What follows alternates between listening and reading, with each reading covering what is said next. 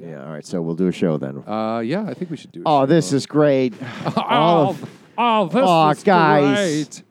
Oh, gosh. Jeez, guys. Oh man. By the way, I Yeah. forgot to tell you in a couple episodes ago, in respects to my birthday, I obviously am not on Facebook.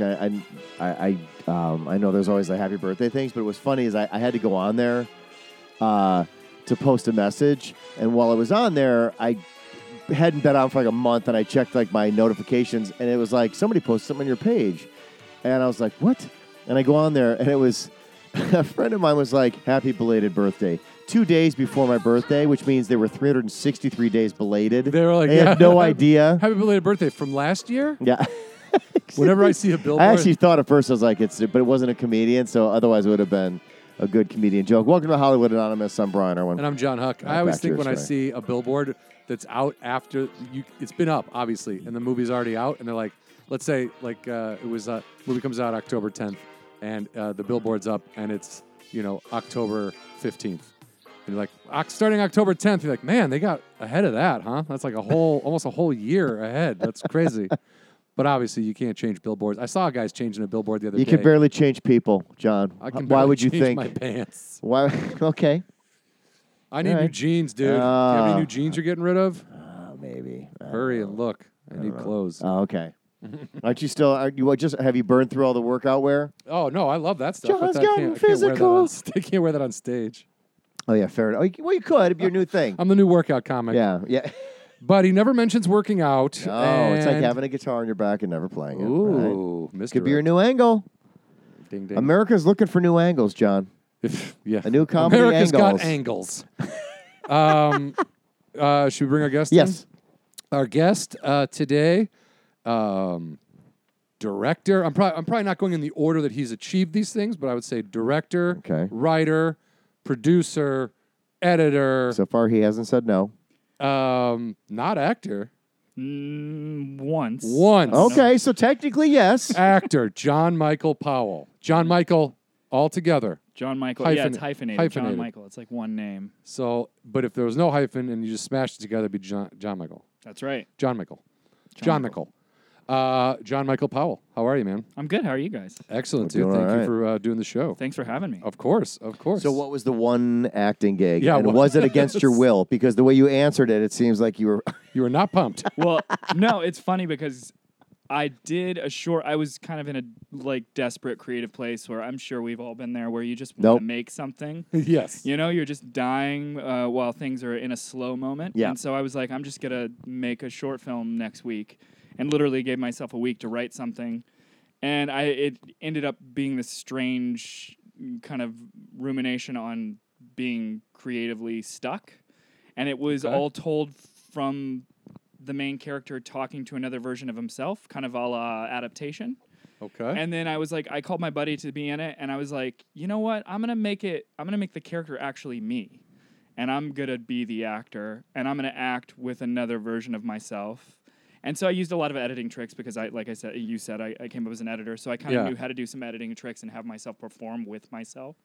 But the reason when you asked I gave that face is because I am a terrible actor. I will never do it again. Which version of you? Which one of the guys that you performed at was the worst? That's funny, my wife watched it, and because the character, there's one version that's kind of cocky and like, you can do it, man, do it, and the other one's like, no, I'm the starving artist. And surprisingly, the cocky guy I was better at because I think that's not really a version of myself. That's the version your wife wanted? Is that what you said? You should try being that guy. That guy's a hunk. Yeah, where's that guy? Yeah. I had a couple people mention, they were like, man, you were really good as that one. And I was like, but that's not me. But also, I love how you're playing both roles. And instead of saying you're really good in that, they're like, you're really good as that guy. Yeah, exactly. But when you play yourself, when you're yourself, stop that. That one sucks. Don't you do should that anymore. Stop that altogether. That's garbage. But I think that's interesting though. So you weren't cast; you cast yourself. Like I literally, I cast myself. I mean, technically, you were cast. Yeah, I was yourself. Cast. I acted as casting director, writer, producer, director, actor. It's just the credits are all your name. It's one of those short films where was that what happened in the casting session? You took a role against yourself. That's right. I will now be asking myself a question from myself as the editor myself. Definitely. Well, wait a minute. Those. Editors are not in the casting. Why is sessions. the editor in the casting session? I have a few post-production questions relating to yourself, self. Going going to be important. Yes. Why did you get into editing? Yeah, so when I was growing up, I was a musician. I played in a lot of bands. I played What do you play? guitar, bass, drums, all the rock stuff. I was in Where? I grew up in Little Rock, Arkansas. Oh, here he is. Yeah. Oh, look at you. A magical land. Big time. That's crazy. Magical land.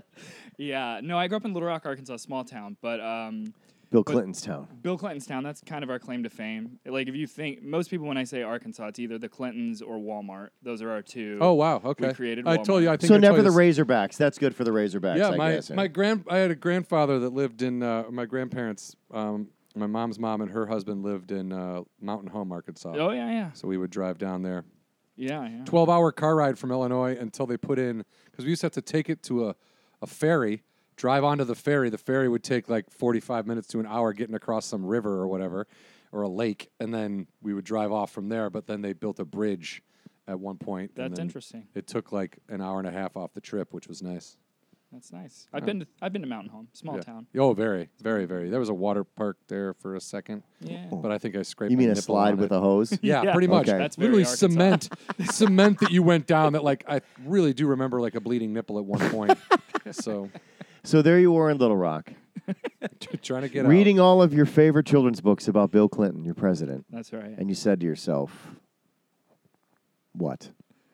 I mean, I said to myself, I don't want to disparage Arkansas, but I always really wanted to get out of Arkansas. But you know what? I'm gonna and I'm gonna agree with you there, and I'm gonna protect you there. Okay. Insert any city or where you came Correct. from. There's Yeah. a reason why you were here. It's not just necessarily just. I mean, for some people it is. Sure. But most people, it's not. It's just like you go. This is probably not where I'm gonna finish up, For sure. and this is not where my journey lies. And that's not an offensive. I mean, No, and look, I had a great time growing up in Little Rock. It's not like I was ever growing up going, this is the worst place on the planet, get me out. It was, I mean, there was a certain amount of angst, like any teenager You were has a kid angst. though, yeah. Yeah, but we've all seen Empire Records. That's or right. maybe no one has. I have no idea. are you kidding? I love Empire Records, of course. But you've seen like every movie. I don't know about every movie, but Empire Records for sure. But yeah, no, I mean, I was growing up in Little Rock, and I was always like into the arts, and I just always wanted to be a musician or an artist, and I knew that wasn't going to be done the way I wanted to do it in Little Rock, Arkansas. So yeah, I finished high school, and I spent a couple years at the University of Arkansas. Just Razorback. Because Razorback. I'm a Razorback fan, big football fan. You have no choice, right? Isn't that part of it? You have That's to sign a waiver? Yeah, right. Okay. No, I mean, that is a birthright in Arkansas. It's just kind of what you do. That's our NFL team.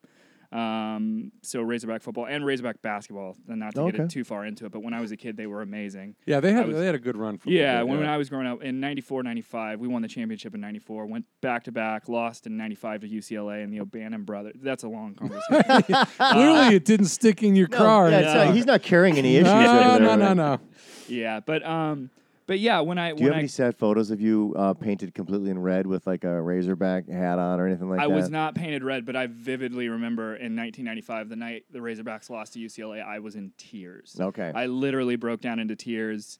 And I'm not really even that kind of sports fan anymore. I mean, I've grown up since I was 12. Yeah. I don't cry when the Razorbacks lose every week. That would be a lot of crying. Your wife would be like, ugh. Yeah, but I do remember taking that one really hard and again crying like You're a a little kid. bit. It's just, it I will matters. say, there's nothing wrong with crying. It just looks weird when you're dressed up. Yeah, that's true. And painted It's sadder. and stuff. It's sadder when your face is painted. Because it's so bipolar because you got dressed up for the greatest day of 'Cause your you were life and amped. it ends in tears. It's just a little bit of a weird thing. But anyway, so back to your story.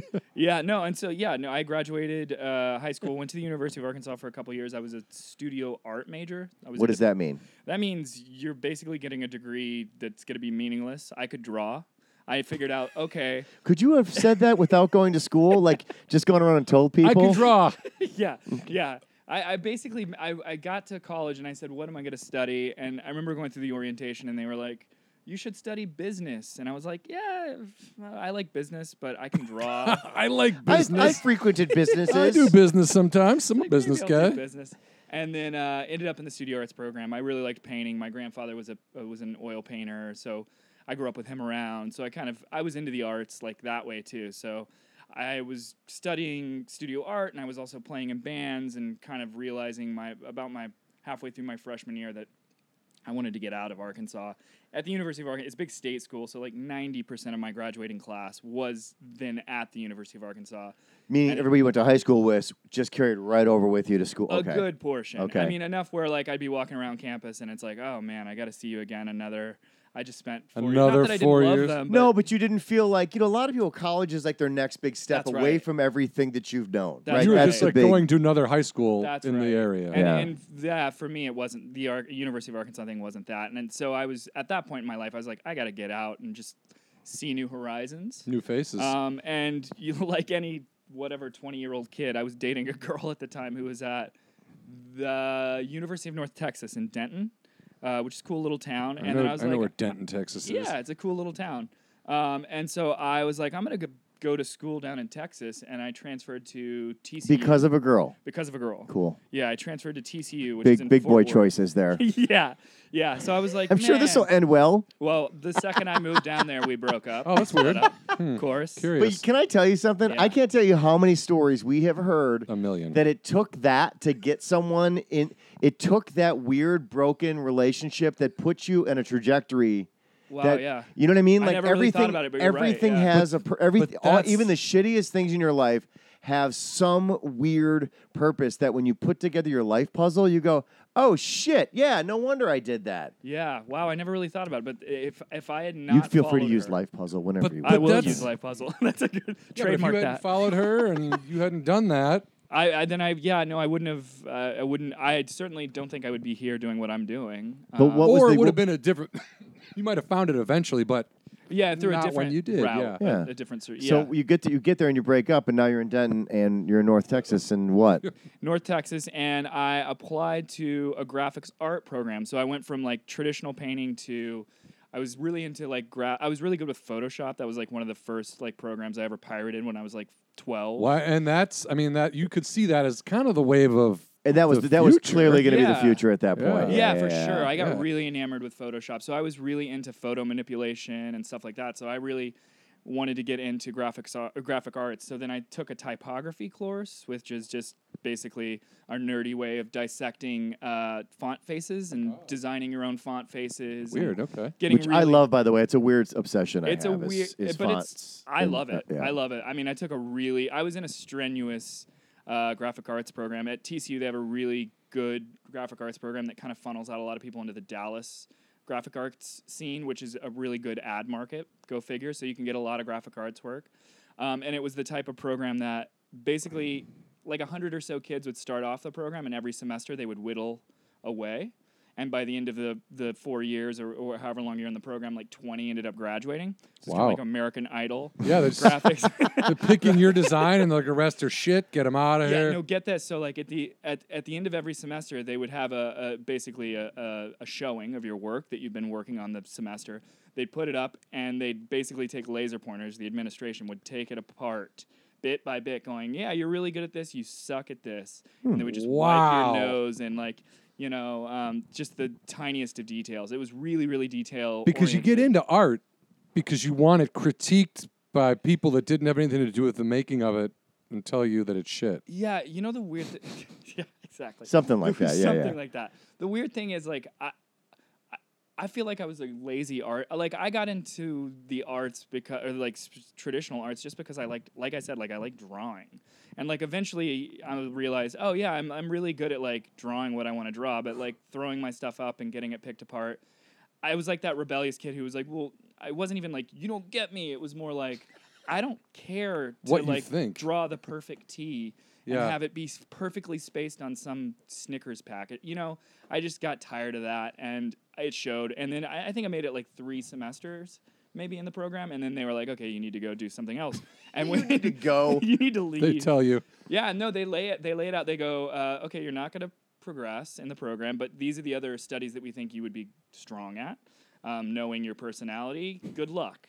And they were like, it was like, You're like, wait a minute. This class says just asshole people. Yeah. Yeah. Wait, what? Knowing your personality. right? But I'll never be that guy except to that one time I'm going to act in the future. You'll see. yeah, All right, exactly. so continue. Exactly.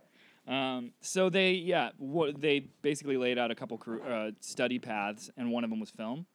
And Okay. yeah, and so I was like baffled that you could get a degree in watching movies because that was just something I did. Yeah, for all you, the- I mean, you like- would do for free for the rest of your Are life. you kidding? Yeah. Yeah, I guess now looking back, I was kind of. I guess a lot of people are when they're in college, but I was just kind of in a wayward place where I was trying to figure out what the heck I wanted to do with Sure. my life. I certainly was one of those kids that was like came out of the womb going, I'm going to be Steven Spielberg, and had like a Super 8 camera. And, Right. I mean, looking back on it now, I see the kernels of how that stuff was forming when I was younger, but it was really getting thrust into the film program at TCU where I was like, oh, I went in going, I get to sit all day and watch movies and take tests on that? Great.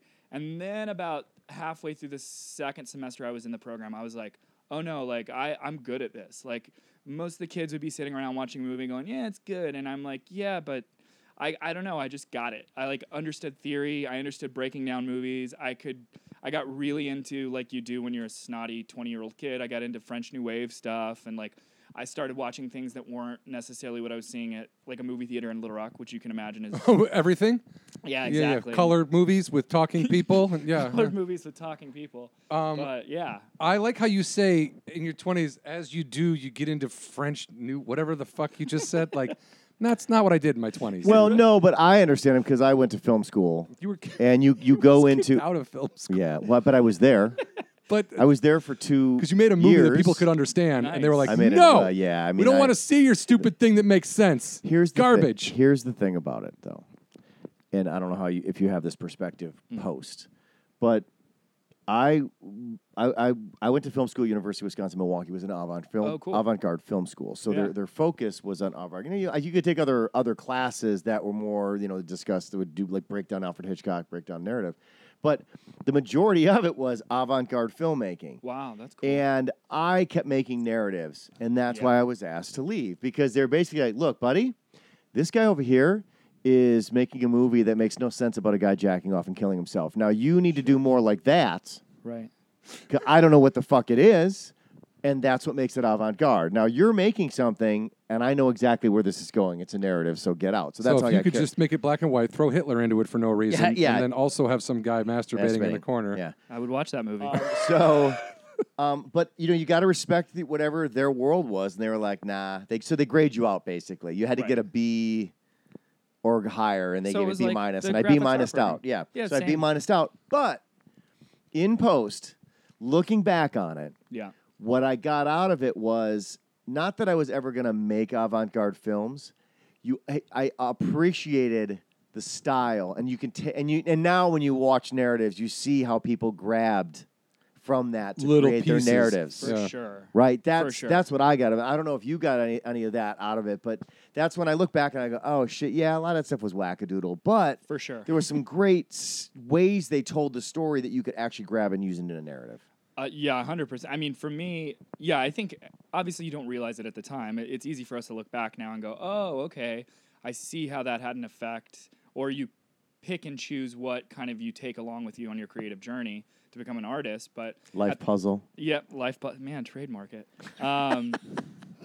I think at the time I just was like blown away that movies could look a different way and sound a different way, and I wasn't so much getting into the avant-garde stuff yet. But just the idea that they didn't all have to look the same and be the Yeah. same, it was kind of endless. Yeah, and I mean, if you go back and look at the French New Wave stuff, it's so antithetical to everything Hollywood. I mean, it's like it's low budget, it's handheld cameras, it's no lighting, two actors walking down the street talking. It's the first web series of its time. Yeah, kind of. In a way, you're not wrong. Yeah. The thing is, back then they had like some of the greatest French directors making them, so they were just brilliant. Like web series.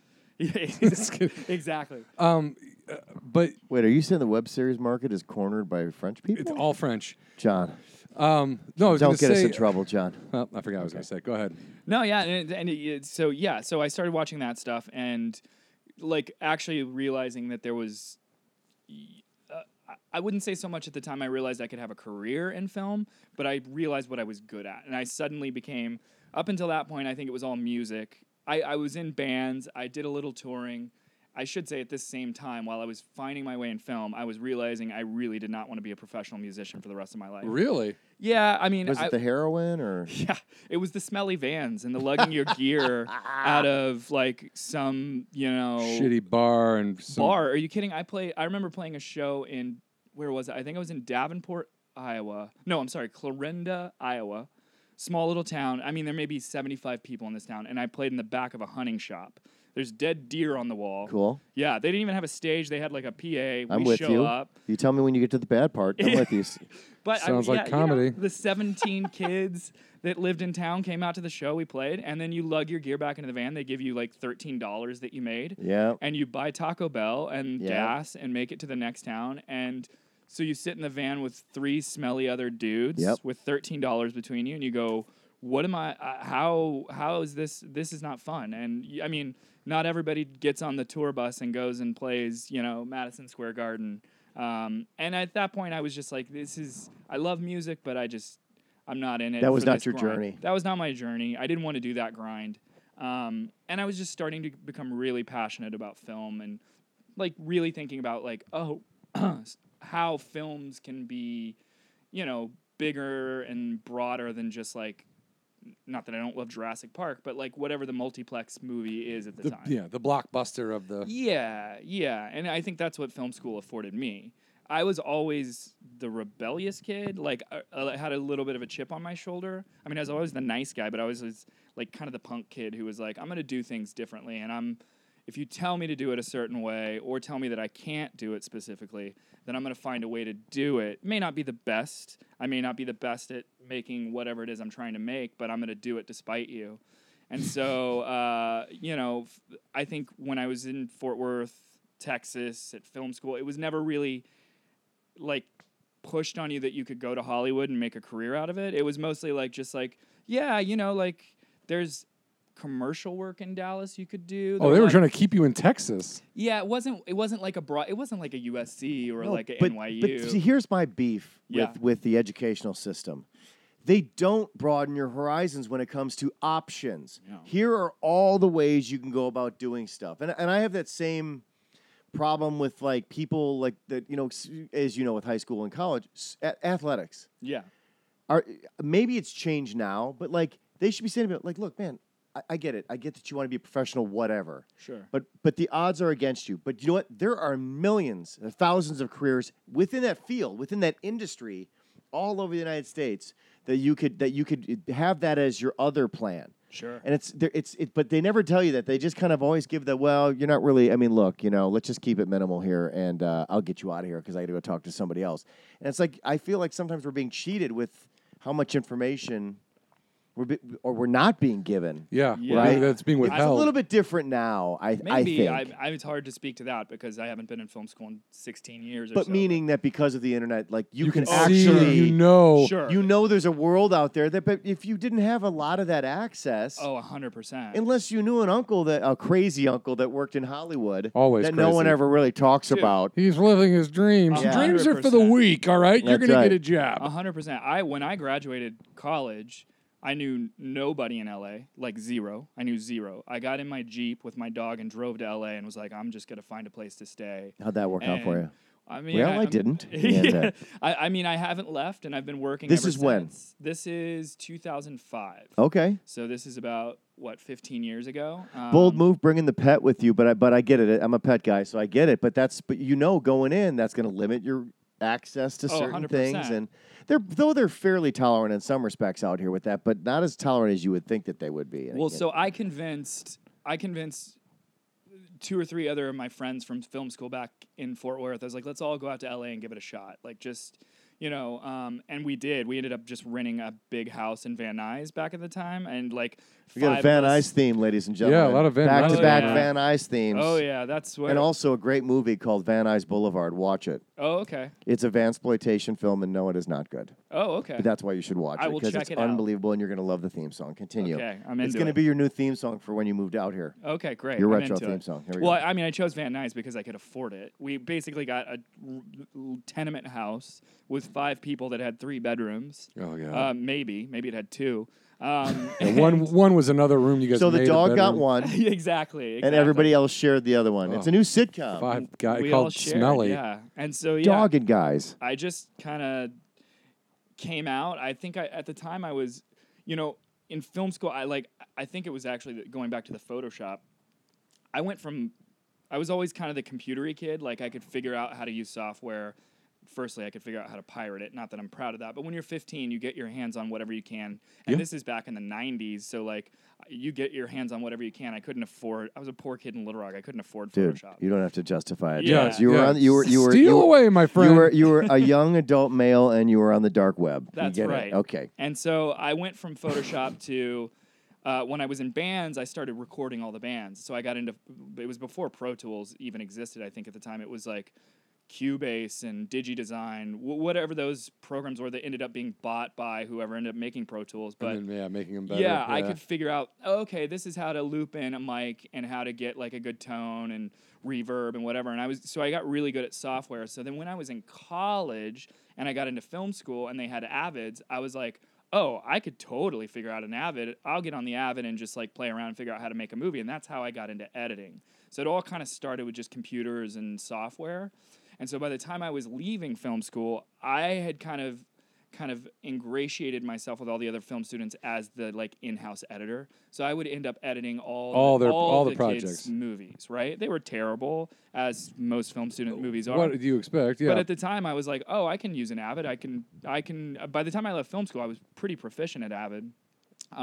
So then when I got out to LA and I was living in the tenement in Van Nuys, I just started sending out my resume to anybody who had like any kind of opening in post, thinking like, oh, I have Avid skills, so that's a way into, filmmaking. And my goal was always, the minute I stepped out here, was I wanted to make feature films. Okay. Like that was always the goal. And so I just sent, my first summer here, I must have sent like 300 resumes, like everywhere. And only got one bite, and that was to be a digitizer at Bunim-Murray. I don't even know how you say it now. Bunim-Murray. They were the Real World people, right? Yeah. Back in the day, they made Real World. Bunim-Murray is massive. Are they still around? Yes. They're probably still around. Okay. Yes. So I started out as a logger on, I think the first show I worked on was called Bad Girls Club. Yeah. Which was basically a bunch 2005? of... Yeah, right, 2005. Yeah. Bad Girls Club was not on MTV. No, it was Is like... that a Kira Sultanovich show? No, that was Girls Behaving Badly. Oh. That was a hidden right. camera show. Okay. Dana and Julia, Kira Sultanovich, Chelsea Handler, and a couple other people. Bad Girls Club was this like Punk'd was out. There was like Trick My Ride or Pimp My Car or whatever, and then there was starting in on these like. Not the Nitro Circus, but like just ideas of like Jackass is a perfect bunch of dudes hanging out together being fucking idiots. Bad Girls Club was sort of that for women. Yeah, I mean, it was basically the dregs of like some college sorority who were all borderline criminal. You throw them in a house, add booze, and then they all end up just punching each other. Yeah. So you got to see all the raw footage that never... I mean, I literally looked at I transcribed every bit of dialogue in all the raw which tapes. I'm sure was some of the most riveting dialogue you've ever transcribed. Oh my God, mine. I mean, I would work 6 p.m. to 3 a.m. every night. Oh my God. I would sit at a computer with 6 other people. We'd sit in a room and just sit there with headphones on. Yeah, the transcribers always look miserable on those shows.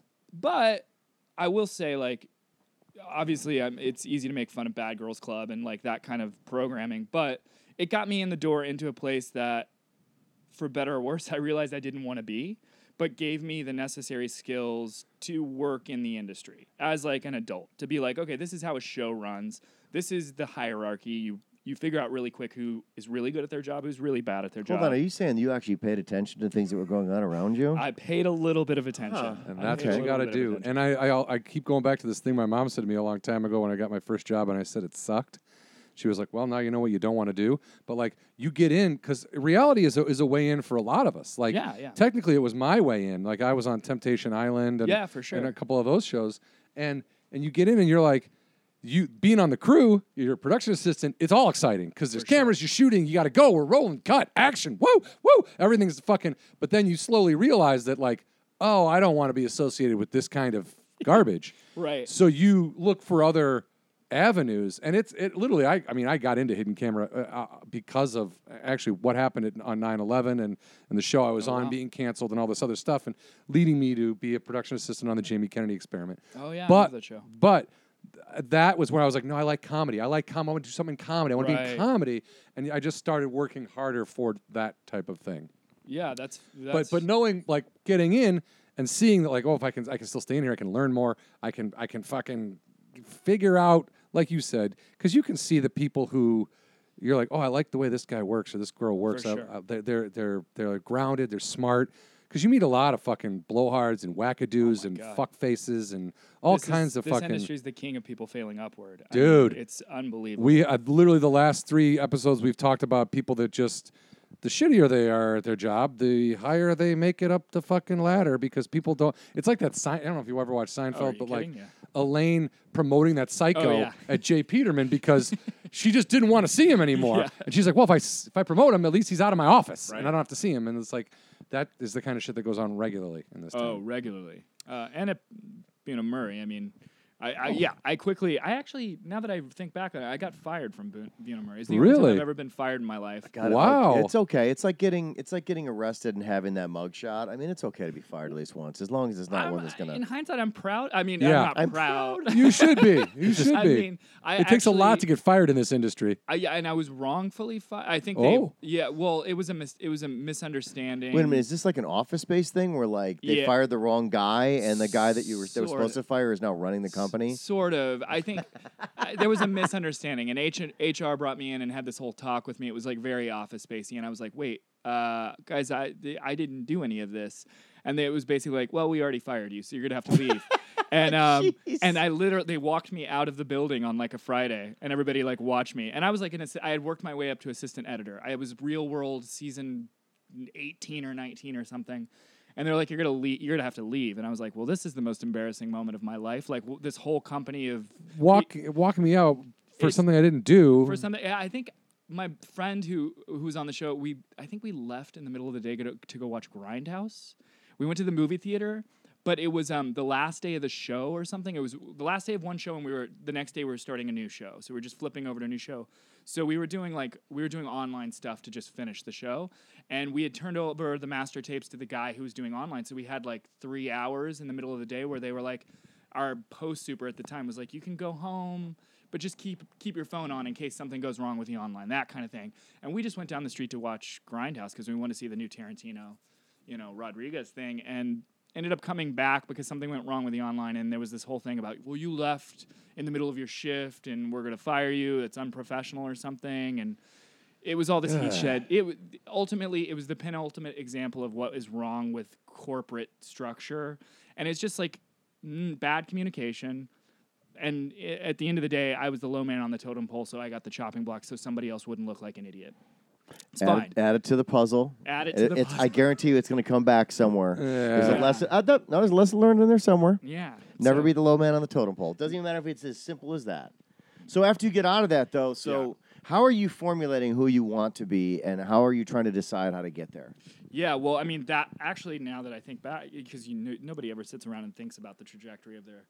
But now that you're making me think about this, I realize that was like the moment that things kind of changed for me because I was forced back into where I was before Buena Murray. Was just sending out resumes and trying to find my kind of like where I'm going to go next. See? And this was back in the like Craigslist and Mandy days. I don't know if those are people still look for jobs. So you had misconnections. Right, and, exactly.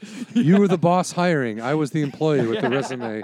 We missed each other on the subway. Right. Is Craigslist still a thing? Yeah, I think so. I think it exists. Have we all aged out of Craigslist? Unless no, I'll go on there every once in a while looking for jobs. Yeah. Okay. Every once in a great while, I look for a job on Craigslist. Then what do you get instead? A picture of someone's penis? No. I mean, I don't click on things. I was looking a manual dick pic. That's right.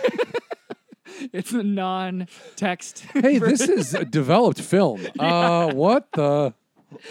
Oh God. So you're on Craigslist. So I'm on Craigslist, and I just start applying. Craigslist is going to become a theme in my career. I don't know how this worked out, but I ended up just applying to sending out resumes, and I got a hit back from a company. It was called National Banana at the time. They were a startup, and they were based out of Santa Monica. And basically, do you guys know who Jerry Zucker is? Directed Airplane, Yeah. First Night, Zucker, Ghost. Abrams, Zucker. Zucker, Abrams, Zucker. So Jerry Naked of Gun. Naked Gun, which is fantastic. Mhm. Jerry was breaking off to try to get into web comedy. I Do you remember this company? remember this. I remember. Yeah, go ahead. I So remember that basically, happening. National, but this must have been around 2008, 2009 at the time. National Lampoon was pretty much dissolved. Right, and I think that's where he got that. He was like, He wanted to be the next thing. That's yeah. right. So he called it National Banana. And the It's like logo a was like banana. this funny little banana kind of thing. And so the concept was we were going to make kind of 1 to 3 minute web comedy videos. And Jerry would get his friends to come out and be in the videos. They bought a stage and like I wouldn't even call it a sound stage. It was basically an empty warehouse. An They area. would put up a green screen and we would shoot a bunch of stuff. And Jerry would direct, and Taz Goldstein, who hired me, was the lead editor. He and I would edit everything together. And I ended up spending better part of 3 years with National Banana. Wow. And just got to watch Jerry work. And I learned how to cut comedy. That's how kind of I got into doing Learning comedy from stuff. somebody that made some pretty iconic stuff is not a bad thing. Not a bad thing. Yeah. Yeah. And Jerry was, I think we learned a lot because what ended up, the reason I say I spent the better part of 3 years there, what happened was Funny or Die came along and killed all the web comedy stuff. All of a sudden, everybody was like, is Will Ferrell and Adam McKay doing the Funny or Die? Yep. They had that little video of Will Ferrell talking to his daughter or Yeah. something. Ferrell, Became the a landlord. hit. And we wished we would have made something so, such a big web hit, but we never did. We made some stuff that was like, got some hits and it was funny, but just not of that level. And then Funny or Die killed the game, and Jerry was like, okay, I'm going to go back to making, blockbuster movies and producing that stuff. I'm going to take Bye, my everybody. billions and see everyone later. Yeah. Did he just literally physically turn off a light and walk out on you guys? Be like, Pretty in here. much. I mean, it's hello? like taking a shit Jer- in a public bathroom and Jerry? no one knows you're in there. Pretty much. Jerry? I'll never forget there was a tech scout back when I used to run the Herald Examiner, and they tech scouts sometimes they just kind of bowl their way through stuff and don't think. And they went into the men's bathroom because they were shooting in there, and they were doing all the tech scouting and stuff. And then as soon as they were done, when we walked out, all of a sudden I hear, like a guy was like hiding in there, like going, "Please get out of here." Yeah, I'm trying to shit. please. Do you mind? That Please, awkward. 15 people. The doing- awkward moment where you wait for everybody to leave to make a noise. God, I You're in the fucking stalls. hate Could you that. imagine Leave. just being in there and like all of a sudden like everyone's in there going, "Let's talk about making a movie." Be like, "Okay, all right." And I'll Part be- of me would want to just fucking fart real loud, so they go, "Let's talk outside about making a movie." So anyway, so this happens to you. and- Yes. and Well, now I don't what? know. I wouldn't say that it happened to me. Jerry, So Jerry Bruckheimer goes and lives his life. This Yeah. happens So to you. Jerry happens to you. Jerry happens to me, and then he goes off and I think he ended up leaving to do the Valerie Plame movie with Doug Liman directed it. It was Fair Game. It was Sean Penn and Oh, wow. Naomi Watts. So like he had Was stuff he, that was was like he a nice guy? Jerry. Yeah. I love Jerry. Yeah, I okay. had a great working That's nice. relationship Yeah. with Jerry. Actually, after the company folded, they invited me over to their house for Christmas, and it was a really funny, awkward exchange. I think I happened to be one of the last people at the office at work. I was editing something, and Janet, his wife, was walking through, and Jerry was in my office, and she just kind of barged in and started talking about the Christmas party that night, and then saw that I was there and was like, "John Michael, you're coming, right?" And I was like, Oh. Ah, clearly- you were invited by accident. Yeah, this is Yeah. like the movie The Party with Peter Sellers. Did you wreck the house? Oh yeah, well it gets better because I show up to the party that night and it's like a secret Santa. Everybody's giving gifts. You don't know the Oh no! And so Jerry hands me a gift, and it literally looks like a cardigan that Janet pulled out of Jerry's closet Oh, no. and handed me. So It what was- did you give away? Like your I had hat or nothing- Nothing, something? but or? was it a fucking sweater that was his? It was Like, a legit Jerry Zucker sweater that I still have. I was going gonna to say you Of gotta course keep you that do. shit. That's Yeah. Do you have awesome. Jerry Zucker sweater parties? It's got his name on the tag. You're like, oh, okay. Yeah, it was definitely not something. Like I must have been in my mid to late 20s at the time, and it was definitely not something a 26-year-old guy would be wearing. But Right. Okay, can I ask you a question? Sure. Were you the youngest person there?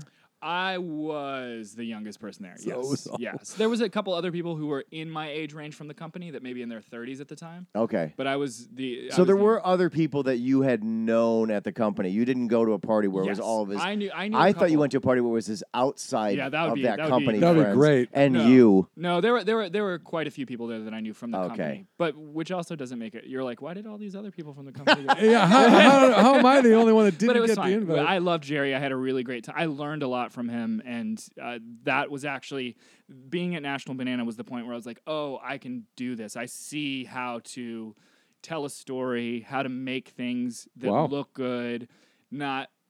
Reality TV is a whole different thing. It's like documentary. You get a bunch of footage and it's like figuring out the story. Cutting it together to look like it's meaning something. Yeah, and by the way, some of those editors on those reality shows are some of the best editors working in town. That is a very good point because they're given nothing. Hours of nothing. Boring garbage. Talentless hacks talking. It's fucking shit. And they make it something that like, oh my God, you know how exciting the Kardashians are? They're not. They're dolts. They're fucking boring, talentless pieces of trash. You fucking have editors that make them look good and story producers telling them what to do. Anyway, sorry. Yes. No, that's true. I mean, more power to the editors, but yeah, no, they make the first of all, editing is such a fucking important part of what goes on. When they were trying to take it out of the Academy Awards, I was like, that is so insane to me that you're going to fucking take out editing. If you don't have a good editor, you've literally got useless nonsense. Doesn't matter who's in it. Doesn't matter how many De Niro's or Pacinos you put in a movie. If somebody's not good at editing, you're going to have shit. Yeah, I mean, editing's where a movie's made or broken, 100%. And the beauty of that art form is that, I guess the double-edged sword of that art form is that you don't see it. So, if you're noticing editing, then it's bad. It's bad. Yeah. If you're not, then somebody's that's a doing very their good job. point. Well, and I've heard more and more and more over the years that I've been in this business, and it almost is a borderline throwaway line that people say, but it actually shows how much respect editors have. Is they're always like, "Don't worry about it, we'll fix it in post." Yeah, right. That's a classic. They're quintessential. Don't worry about it. We can get this fixed in post, and it's just like they literally just throw things at post, going, oh, "You're going to fix this, right?" Oh yeah, because I said it out loud. It's going to get fixed in post. Because we can't go back and redo this. And 90% of the now time, you they fix it. Right. No, when I started at Jerry Zucker's place, Taz Goldstein, who I said had hired me, his nickname was Doctor. They called him the Doctor. Give it to because the doctor. literally he would fix it in post. He sewed things together and made them whole. For sure. Yeah. And that is the magic of editing. It's pretty remarkable what you can do. If you look at like Raiders of the Lost Ark cut by somebody who didn't know how to cut, and then you looked at Raiders of the Lost Ark cut by, was it Thelma? Whoever cut Raiders, I should know that. But you will see the difference immediately. You will see a cohesive like art form versus just throwing footage together to make a story. It's a real. It's a tedious way to make like poetry. Yeah. It's so. I mean, I lived next door to a guy who edited from home. Mm-hmm. He edited cooking shows. Okay. So I would just be sitting at watching my TV, and I would just hear. And then you take the frying pan. And then you take the frying pan. And then you take the frying pan. And then you take the frying pan. Yep. And then you take and I could do this for another 15 minutes and no shit. That's what it was like living next door to this guy. Yeah. And I'd be at home sitting there going, let me guess. And then you take the frying pan? But you have to putting these pieces together, it's insanely tedious. Yeah. It's also, I mean, not to get too far into theory and craft, but like there's a million different ways you can cut something. So, I mean, it can be overwhelming, but it's also like, it's like building a house with, not only the materials you need, but like 15,000 other pieces of material that you have to figure out not to use. So it's like... and how not to use them. Yeah. Or if they might play a little bit. Yeah, and it's like anything. It's like directing. You don't learn to direct unless you just direct. So you just... Actually, funny that I said that, but bringing Taz Goldstein back, when I left... when National Banana kind of folded, at that point I was like, I really want to do features. I know that's what I want to do. I wasn't necessarily the comedy guy yet, or like, I just wanted to make stories and long form stories. And I said to Taz, the editor there, I said, I want to make features. How do I do it? And he gave me the best advice anybody ever gave me in the film industry. And it sounds so stupid, but it really helped me. And he was like, he kind of looked at me quizzically and was like, well, if you want to make movies, you just go make movies. Like, why are you here? Like, go edit a feature. And I kind of was like, oh, yeah, just go pursue that doggedly if that's what you want to do. And, I mean, at that point, obviously, I was paying bills, and I was doing everything I could to find a job to pay the bills. Yeah. But at that, I think when I left there, I had the confidence to go like, okay, it's okay to pursue this. You want this, go do this. So I focused on cutting features at that point, and I went back to Craigslist after Funny or Die after the National Banana Jerry Zucker thing, and just started. I would go on Craigslist and look for any low-budget feature film, being like, hey, I will cut this for nothing. I will be your editor. Let me experiment. And I saw this is going to be a funny story, this is like one of those little How small this town is? No, it's one of those moments where, like, I didn't realize at the time how big of a moment this would be for me, but, like, I was on Craigslist one day.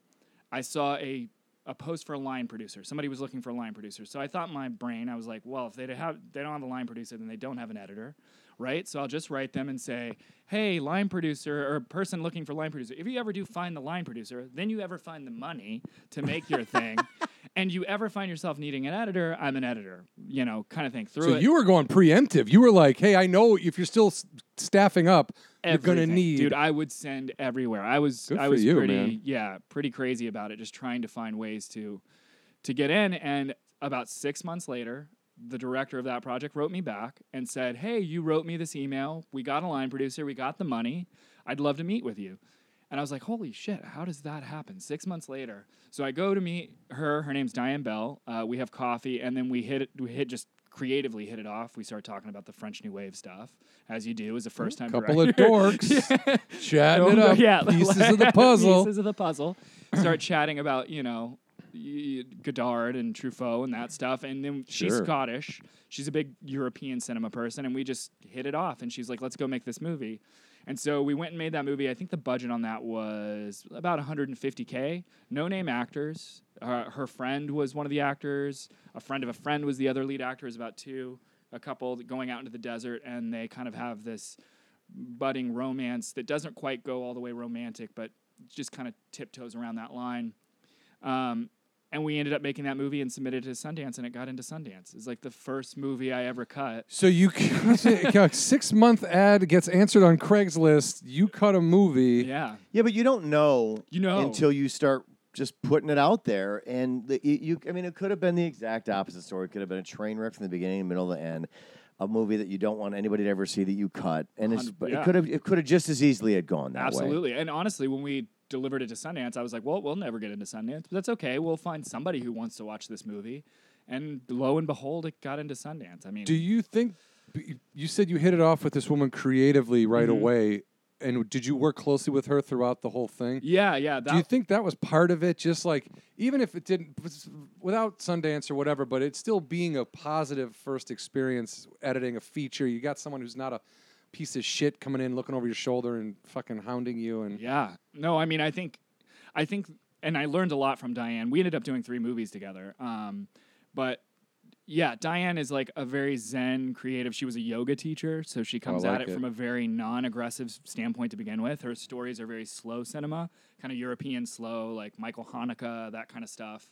And so she just kind of let me do my thing and trusted me. I don't know why. Yeah, you're like, I've never done this before. I have no idea why, but we just got along really well. I mean, French New Wave, kid. French New Wave. You're probably the only guy who could talk French New Wave with her. Right. No, but yeah, and that was like, I mean, I'm sure you guys have done this before, but drugs? Yes. Okay. That was a lot of drugs. No, it was like a family. It was like we were all in. That was my film school, to be honest. That was the first time I felt like, oh, I'm learning how to make movies, because my film school never thrust us into a situation where it felt like that. Trial by fire. So, yeah, I was on board from the beginning. I was there for production. We shot a couple days at my house at the time, in my garage, just to get some scenes. It was like that kind of thing. And we all were kind of figuring out how to make movies together. And then, lo and behold, it ends up in competition at Sundance. Not only in competition, it won Best Cinematography, and it won the Alfred P. Sloan Prize, and then ended up getting nominated for 2 Spirit Awards. Jesus Christ, dude. Yeah, and I'm like, how did this happen? We just made a little movie that, I'm really proud of, but I'm very surprised that movie resonated as much as it did. But you know what it had going for it? That this was 2009, so it was a little bit ahead of the curve. We had an environmental bent. So we were talking about some environmentalism kind of stuff that now everybody's talking about. Sure. But Diane was like so ahead of the curve on that stuff. Even with that, look, if you don't still gotta edit make a good it well, piece of work, though. Sure. If you don't edit it well, yeah, fucking people watching it aren't going to go, oh, yeah, this is... Yeah. Do you know what I mean? Like, there's... Totally. Again, no-name actors, and they could have been great. They could Yeah. have been awesome. They could have delivered every line perfectly and gotten all the emotion right and all that. And it could have looked great. Cinematography could have looked great. But, like, again, editing helps with the cinematography. For sure. Like, it should be like the cinematographer should thank the editors, too, because, well, you sit The and line up all cinematographer those did not shots. thank me on that show. I remember having a run-in with the cinematographer, and who we're now friends, and I love Zach Mulligan, who shot it and did it. We won best cinematography. Yeah. At Sundance, we you know, as you do when you put together a movie, you do a first kind of screening with cast and crew just to get feedback. And Zach saw the cut and he was mortified, and he was like, "You can't cut from a 17 millimeter lens to a 45 millimeter lens, like blah blah." I was kind of, and this is my first movie, so I was like, shit, maybe there's some rules I don't know about editing. I never thought about lens length and editorial, and I'd never even heard anyone say that. well, and then we get into Sundance, and I was hanging out with Zach at Sundance, and we won best cinematography, and he was like, "Edit was great. It was great." And So you didn't make changes? because I didn't Oh even my know how to God. make. Yeah, changes. you're like, I didn't even know what. I was like, okay. That's awesome. But like I think Zach, that was one of Zach's first movies too. We were all just learning how to make movies. And he was just fucking wanted it to be and I'm good. sure Zach at the time was just like, he wasn't trying to be combative, or he was trying to be helpful and say, we need to look at these things. I think at the time I just wasn't equipped with the language Those or the tools. words to do that. But as a failed avant-garde filmmaker viewer, I will say though that he's wrong in the respects of you cannot, unless your plan out of the box. Like, some people are very detail oriented, so they shot by shot before they ever make their movie, and this is the movie we're making. This is exactly how it's going to look. Yeah.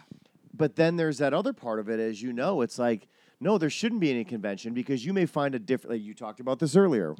Yeah. Sometimes you learn how to tell a story another way, because there are thousands of ways to tell a story. Certainly. So to box it in like that, and again, it goes back to what he realized in the end was he had a very set way, but in the end you realize, oh, my set way was not necessarily the right way. Yeah, that's For true. this, yeah, And it's yeah. so easy to get myopic when you're making a movie, Mm-hmm. and you know, I can't tell you how many movies I've done now where I finish the movie, I'm like, this is gonna be huge. People are gonna love it. And they see it, and it does okay. And then the movie where I'm like, yeah, it's okay, ends up being the one that resonates. Like, you can't really. You can't I mean, predict It's that. art. unfortunately. Art is subjective. Art is so you have subjective. no fucking idea who's going to relate to what thing. Yeah. You could tell the same joke 1,000 times. People would react differently every single time. It's, Yeah, I think the thing that the only thing you can control is just doing things well. Yeah. Like, Yeah, I think to your standards, Yeah, how you just- think it should be. Yeah, I'm And always also happy. be prepared to move on. That's right. Yeah, Yeah, let be it prepared to go. Totally. We're done. It's over. Nobody liked it. No, or they did like it, and guess what? 6 Nothing months from happened. now, Doesn't they've matter. all moved on in their lives. You better Dude, already be prepared. I learned that from Sundance. When I that was just film, going to ask you about what did Sundance do for you? Because usually when they do well, it can help you get into other people's social circles, but it's still your work. You still have to work on getting and maintaining those relationships. Oh yeah. I thought the minute I got the Sundance phone call, I was like, my career is here. Yeah, that's good. Thank God. You thought Lucas is gonna call you up thought to they edit were the going new to make Star you Wars. offers, right? Yeah, Like you offers guys- were going to come Hi, in. this is Sundance. We want to Yeah. offer you. This is not Then how you it spend a works. week in the mountains with the snow, and everybody's drinking and having a good Partying time. and all. It's just a giant dick suck festival. Like, you made a great movie, guys. Yeah. Oh, your movies are great. Blah. Yeah, and then you drive at the for me, because I couldn't afford a plane ticket. I drove back to Park City in my little Honda, and I was like, I got back to LA, and it was like, crickets. What do I do now? Hey, John Michael Powell was just at Sundance. I don't know if anyone remembers me. Nothing. Yeah, that movie was in competition. Cinematography Award, Sloan Prize, ended up in 2 Independent Spirit Awards, and it certainly got my foot into independent features. Like, that definitely became my trajectory, but it wasn't like I got a manager and I got agents and people were going to bat for me. No, dude, I went back and I just started calling all my friends, being like, are you doing anything? Yeah. I need to make a movie. I need to do stuff. And just, I just kept making movies. I will say I met a couple producers at Sundance who were doing indie stuff that were at the same kind of batting at the same level I was. Just kind of rode the wave and made a bunch of low budget indie movies. But over the course of the next 3 or 4 movies, I just really learned how to make features. I knew if I go back and watch Obsoletia, which was the movie that was at Sundance, I guess I should have said that, was the movie, the first movie. It's called Obsoletia, and it was at Sundance. If I go back and watch that edit, I'm not mortified, but I certainly. But you're not that editor anymore. Dude, I would. You realize that a 17 lens does not go with a. Okay. Yeah. Now Zach knew exactly what he was talking about. It's you going back to watch your first stand-up set or your first. You're just like, what in the fuck was I doing here? Dude, what is this? Can I ask you a question? Yeah. Do you think you have a style? Oh, yeah. Is yours okay? So you don't do okay. You're not an in the moment guy, but you do have a style. I now. do have a style. It took years, and I think now, and I'm sure it's similar to your stand up. It's ingrained, so I don't have to think about it as much. You know who you are. You found your voice. I have and I have instincts. So like when I'm working with footage, like it just. Editing is very musical to begin with. That's probably why I gravitated towards working in Avid is like playing a piano in a weird way. I was going to say earlier, like for anyone who doesn't understand, like teaching yourself how to edit on an Avid, it's not an easy process. It's not simple. It is like as technical as learning to play the guitar on your own or learning to play the piano by yourself. Which I did as well. I taught myself to play guitar. So maybe there's So there's already something in there. You can't have this many skills. Please leave. Yeah, you've already got maybe an extra part of your brain that nobody else has. Yeah, I think did you ever see the Amadeus movie? My God. Salieri. I always joke that I'm like the king of mediocrity. I'm like really mediocre at a bunch of different things. What I think of as mediocre, but I wish I was just an exceptional. I wish I was Eddie Vedder or whatever, but Eddie Vedder. Eddie Vedder, yeah. Thank you, everybody. I'll be at home. Good night. Oh. But I do think over the course of, I've been doing this now 15 years. I definitely started to hone a creative voice, and it's starting to really flourish, I think. And so when you meet people. Mm-hmm. That matters to you, right? Like you're gonna. Do you kind of feel like at this point, at 15 years in, you're also in charge of your own destiny in respects to you won't just. Do you have to kind of be on board with whatever that vision is, so you know that it's not going to be frustrating to you? Yeah, now as an editor, I pick and choose things very differently than I did. Obviously, 15 years ago, I was like, give me anything I can cut. Right. Now I tend to gravitate towards vision. I really like directors who have vision, and first time directors, that's hard to see, but even if it's they send you some images and they're like, this is the stuff I'm trying to achieve, and if I read the script and I'm like, okay, this has potential, then I'll jump on board and get in the mud and go make things. But generally first-time directors, second-time directors, they don't have vision. They're still trying to hone their vision. That's something that you kind of already have a little bit, and then it's a blade that you sharpen. But generally now when I'm picking things, it's because I want to work with the director or the cinematographer, the production designer. It's something that excites me creatively that feels different than things I've done before. Okay. I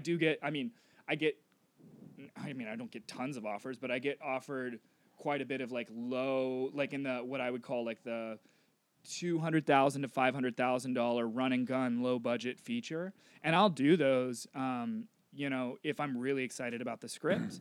But generally now I only do those if those are my friends, and I really want to get in the mud with them and really blood, sweat, and tears kind of thing, because those are hard. They're hard movies, and on the high end now I'm doing it's not like I'm doing Fincher's new movie or anything like that, but I just finished season 3 of Dear White People, which is a Netflix series that's very pretty popular. Yeah. And so at the top end of my work, it's that kind of stuff.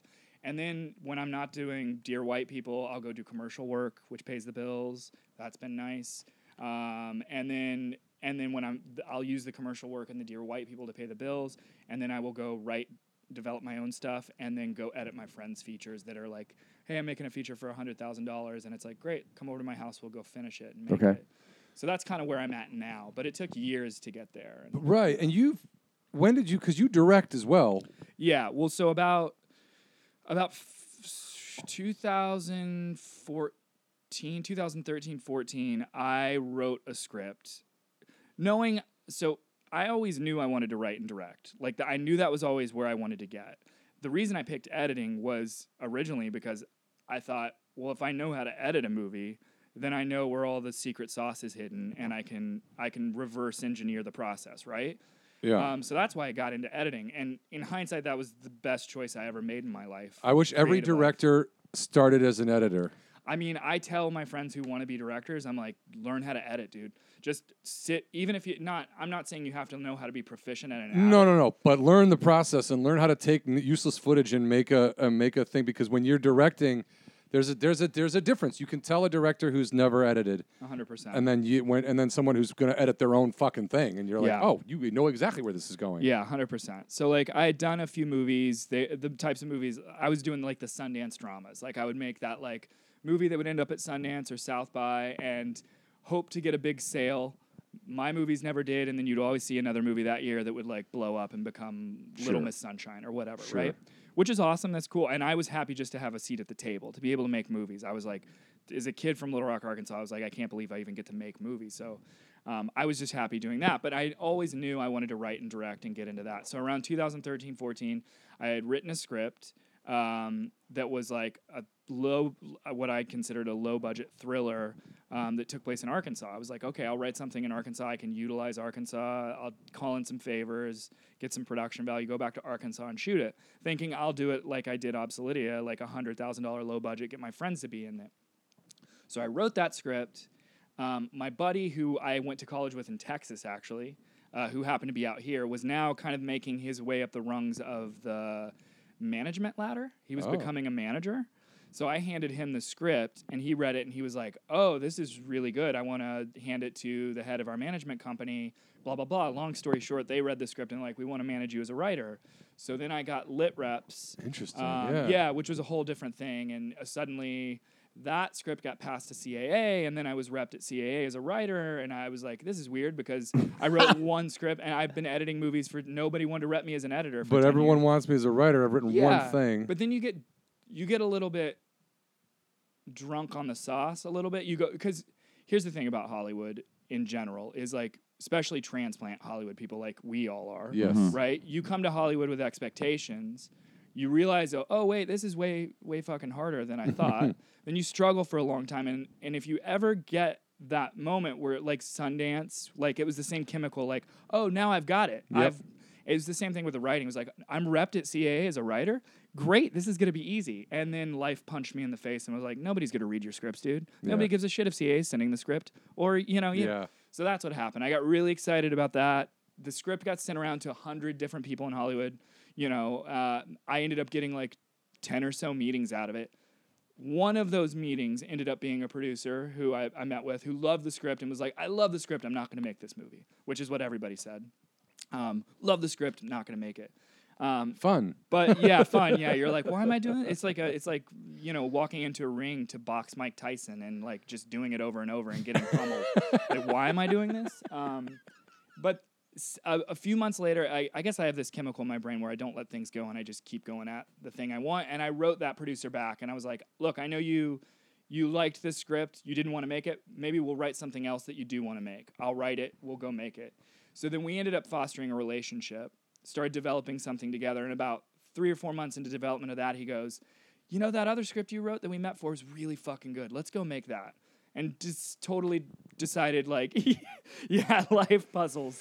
The puzzle pieces coming together. And so then we ended up going out with that. And for the better part of this was 2014, 15, 16-ish. We spent 3 years putting the movie together while I was editing on the side. So I would edit feature films and then putting together this movie as a writer-director. They take forever to make. Oh, my God. That's what you were learning. Oh, my God. Everything takes forever. I mean, you already knew that, but now this is your project. And Oh, my God. Yeah, I have a whole newfound respect now for direct, especially as an editor. You walk in and all the footage is shot. You don't think about the development hell that it went through for years. And, and this story gets more, slap Just in get to the part face. where Jerry Zucker shows up. Come on, hurry up. I wish that happened, but it didn't Asking happen. for a sweater back. We put All the right, whole so- movie together. Better course of 3 years. We end up getting the money, getting all the actors, putting it together. We're about 6 weeks from production in 2017, November. And 6 weeks before production, the lead actor is like, yo, I'm going to take off and go do something else. After being committed for like a full year. And after we pushed production twice for him to do other movies. Cool. So we were set up. We had money. We were ready to go. All the actors were ready to go. And 6 weeks before, I'm like, okay, I'm going to be a writer-director. It all fell apart. And I was like, what am I doing with my life? So the House of Cards falls apart.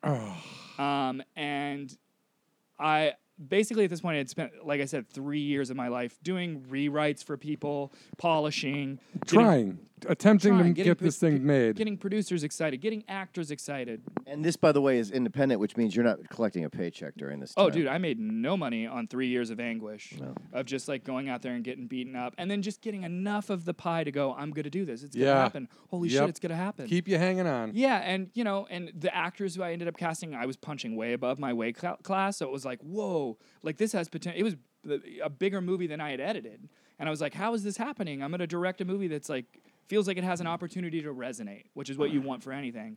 And then the rug got pulled out and it all, you know, was taken out from under me. And I was like depressed and just like, this is pointless. I mean, thankfully, I had built up an editing career over the course of the 15 years. And so I had that to fall back on. So I was like continuing to edit features. And in that time, I just started writing the next project. And I was like, I'm just going to leave this other project. I can't think about it anymore. Well, you just kept moving forward, though. That's good. Just kept making things. And in that time, I was like, I'm going to go make shorts because I wasn't the director in film school. I wasn't making shorts in film school. I'm going to go back, reverse engineer, you know, my kind of directing career. So I started doing just little shorts with my friends. I had, thankfully, at this point, amassed a bunch of friends who were really talented. They had been working in indie films for a long time, so I could call in favors. You know, I could get the good DP who had a budding career. It wasn't like my friend from USC or et cetera. I mean, I didn't even go to USC, so I didn't even have friends who went to USC. But I don't have friends. I was just thinking about that, you guys. I don't have friends. But yeah, so I started just like kind of creatively putting together teams of friends that I wanted to work with as a writer-director. And then, and then last year I wrote another script. And this makes it sound like I wrote 2 scripts that like resonated. I wrote a ton of scripts that nobody read, that were just like losing, and like people would be like, "Why? This is not good. Put this away." But out of those scripts lead you to writing something worthwhile, right? Yeah. And then after the project that I had set up, it was called The Killing Kind. After The Killing Kind fell apart, I went and wrote this new script that was it was like if you put Blood Simple next to The Big Lebowski, they like couldn't be further apart. Wow. But they both had whatever kind of weird tone that joined them both together. But I was like, I'm going to do something that's not a thriller. I'm going to do like something else. So I wrote this script. It's called True Folk. I actually wrote it. I had a buddy. His name's Ryan Stone. I said past tense, had a buddy. I still have a buddy. He's still with us. But Ryan... Congrats, Ryan. Congrats, Ryan. Way to hang in there, kid. Way to be alive, dude. He actually lives around the corner from you guys, so he's not too far. He's in the hood. But Ryan, I met Ryan through friends. I was at a house party, and he was sitting in the background at this house party playing guitar. And I was like, nobody was paying attention to him, and he was just singing, playing the guitar like this weirdo. And I was like, why is nobody paying attention to the guy in the background who is like an amazing musician? I was like, this guy is ridiculously talented, and he's just sitting there being ignored. And never thought anything of it. I went online, started watching some of his... He would like sit at his apartment and record videos and throw them on Facebook, and I would get enamored with the song and listen to it. And a few months later, my buddy Zach, who's an actor, was in an indie movie that was at a festival. He's like, come out and see the movie. And so you go to the festival, support your friends. And I was walking in, and he was like, hey, I got my buddy Ryan Stone a part in this movie. And he steals the fucking show. And I was like, no way, the music guy who was at the back of the party? I was like, that's crazy. I didn't know he's an actor. Walk into the movie, I see the movie, I'm like, this guy's a better actor than he is a musician. Like, he's unbelievably interesting. Like, and he was just a bit part in the movie, but I was like, he's the most interesting thing in the movie. Not, no offense to my friends. No, but you're, yeah. And so I thought in the back of my mind after The Killing Kind fell apart, I was like, I'm going to write a movie for him. I'm going to write a movie. It's going to be a music movie because I know music. I'm a musician myself, and I'm going to write a movie that's for Ryan. Did that, wrote this script, and gave it to the producer of The Killing Kind, and he was like, whoa, this is really good. I'm going to give it to someone. Is that cool? Now, I'd gone through the process before knowing how hard it is, and I intended on The Killing Kind to make something low budget myself with my friends, and it ended up down this path of CAA studios, like, got nowhere, right? And so I was a little hesitant. I was like, I don't know. I think I just want to go make this one. But I was like, okay. So he sent it to Sony. Sony read the script. And now I'm currently back where I was at with The Killing Kind. So Sony read the script and was like, we love it. We want to finance it. So they're financing the movie. and we're out casting the lead role that's going to be opposite Ryan Stone. Now, the difference this time around is with The Killing Kind, I went out and begged everybody to give us money to make the movie, and the whole scenario was, yeah, we'll give you money if you cast the lead actor, right? I'm sure you guys have heard that scenario where it's like potato. That pretty much starts there. Right, it starts there. Go cast an actor, we'll give you the money. I did that with The Killing Kind. It took 3 years, right, to get the lead actor to say yes, finally got the money. On this one, it's like the opposite. They were like, we'll give you the money. You just have to cast one of these 20 people. So they gave me a list of 20 people that we're currently going out to like right now. And so that's like, long story short, where my directing career is at and how it kind of came out of editing and filmmaking and has kind of led me to, writing, directing. I think in the future it's going to be full. I'd like to be in a place where I'm writing, directing, and then also editing my friends' movies. So I have a question for you, and this is going to come off more negative than I mean it to be. Please. But not once in there did you say that CAA hooked me up with this whole thing. Yes. Because they didn't. No. And here's why I'm bringing that up. Yeah. Because it goes back to something you talked about earlier. I think that everybody thinks, I got an agent and I got a manager now. Now let me just sit on my hands and just sit back and wait for them to do all this amazing work for me, and everything's going to work out. Not realizing that whether you have those reps or not, it's still on you. Every single day, whatever you get is still going to be on you. And that's not dismissing the agents or managers. I don't want to go down that path. That's not what I'm talking about. Also, what I'm talking about is mindset. Yeah. And what are you doing in respect to your career and your goals? Because you can't sit back and think that someone is spending every waking hour of their life worried about you and your career. Yeah, you'll get nowhere doing that. I mean, I learned that the hard way, obviously. I think we all do. We all kind of sit back and go, I'm here. Why isn't no one fucking calling me? And then you're like, oh, because they don't care or don't know. Yeah, I mean, really, and I think even when you shoot your film, nobody's gonna care as much. Your crew, the process never stops. It never stops. The process, like all these great things that are happening with Sony, there's still another level that you have yet to have to do, another hurdle. Totally. They just keep moving the bar. Totally. Throughout the whole process. Yeah. And hopefully when your film is done and it gets out there, at that point, somewhere in the universe, they decide, yeah, we're into this shit. Right. Right? That's like that unknown factor. I mean, you could market the shit out of your film and people get like, I'm good. Or you could never run a commercial for it and everyone goes, dude, this is the best thing I've ever seen. Yeah, you just don't know. It's like that bar goes all the way to the end. Oh, yeah. Yeah. I mean, it's true to an extent, but like you get back what you put in to your career. I mean, it's going to be on you, and it's going to be, the agents and the managers are good sounding boards. They're good people to like have in your, court. They'll close for you when they have to. That's the thing. Yeah. But you have, they're not going to get you initially motivated. Yeah. You have to do shit and show them that you work and that you're capable before they'll even attempt to help you. Yeah, I heard I can't remember who the screenwriter was. It was a working screenwriter who said, like, the way he manages his relationship with his agents is every month he'll check in at the end of the month and he'll have a checklist of all the things he did that month to progress. Like, I wrote this treatment, I wrote this script, I sent it to, what did you do? And so he benchmarks, like, if you did less work than I did, then that's a problem. Like, we got to keep trying to get the manager to work as hard as I'm working. Now, he's a working screenwriter. I never had that relationship. I would call my manager and be like, what did you do? And they're like, yeah, go away. Go away. Call me. And you're like, surprised they you know what? answered that Fair phone. enough. Yeah. Fair enough. My bad. I didn't even Yeah. mean to call you. I'm so sorry. I misdialed. No. Yeah, no. So, I mean, it's tough. And look, I've been on the other side too as an editor. I've watched the back half of when movies do come out. Like, I had a film that I edited that was at South by a few years back that I still think is one of the best movies that I ever got to be a part of. I think it's an amazing movie. The director is so talented. His name's Michael James Johnson.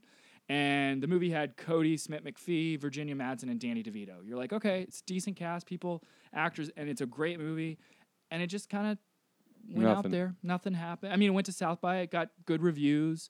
And to this day, I'm like, how is it that, like, something so good could just not get any noise? And then you'll see Chipmunks too. Yeah, you'll see chipmunks too, which my friend cut. But But I'm sure your friend isn't going, now here is But art. that's a My different friend part is- of the business. And It is, and yeah. here's the thing, and we've joked about this in previous shows as well. You know, when I became obsessed with old bad movies and Yeah. just like because of Amazon Prime, sure. more so than even Netflix, they've obviously just grabbed whatever was made in like from the 1950s all the way through the 1990s, and you really, if once you start going down that rabbit hole of Yeah. filmmaking, you constantly have to ask yourself that question, like, how the fuck does any movie ever get seen? Oh, dude. I mean, and the platforms we have now compared to back then, 10, 15 years ago, I mean, you would have it's- never seen any of those movies. And I think you will also simultaneously lose your mind if you stay focused on that part of it. I think you have to go in blind every single time and hope yeah. that one of these times the dice rolls your way and pop, you get into this other stream Yeah.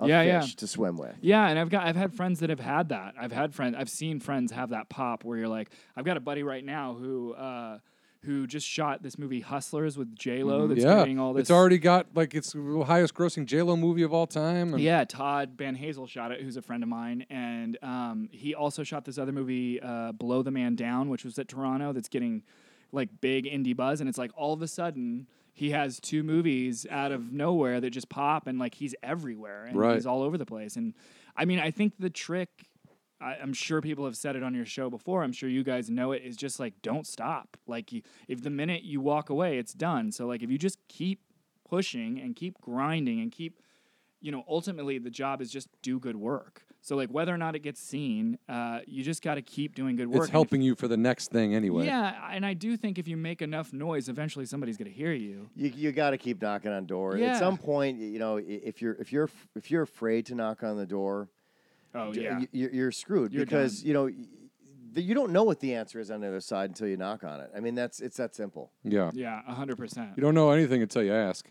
Yeah, and look, you still may fail. This is what I always say to people. It's like you still may fail, and I'm a career failure, so I know you may still fail at it, but you have to at least at the end of the day ask yourself, and did I put my best effort forth? Sure. And if I'm ready to step out, can I step out and be okay with it? So yeah, I mean, I feel like I'm pretty much dialed in on that part of it. And each project you do, whether it's from an actor, as director, however, each project, it might not be the best thing, but it moves you towards the next thing. So I agree.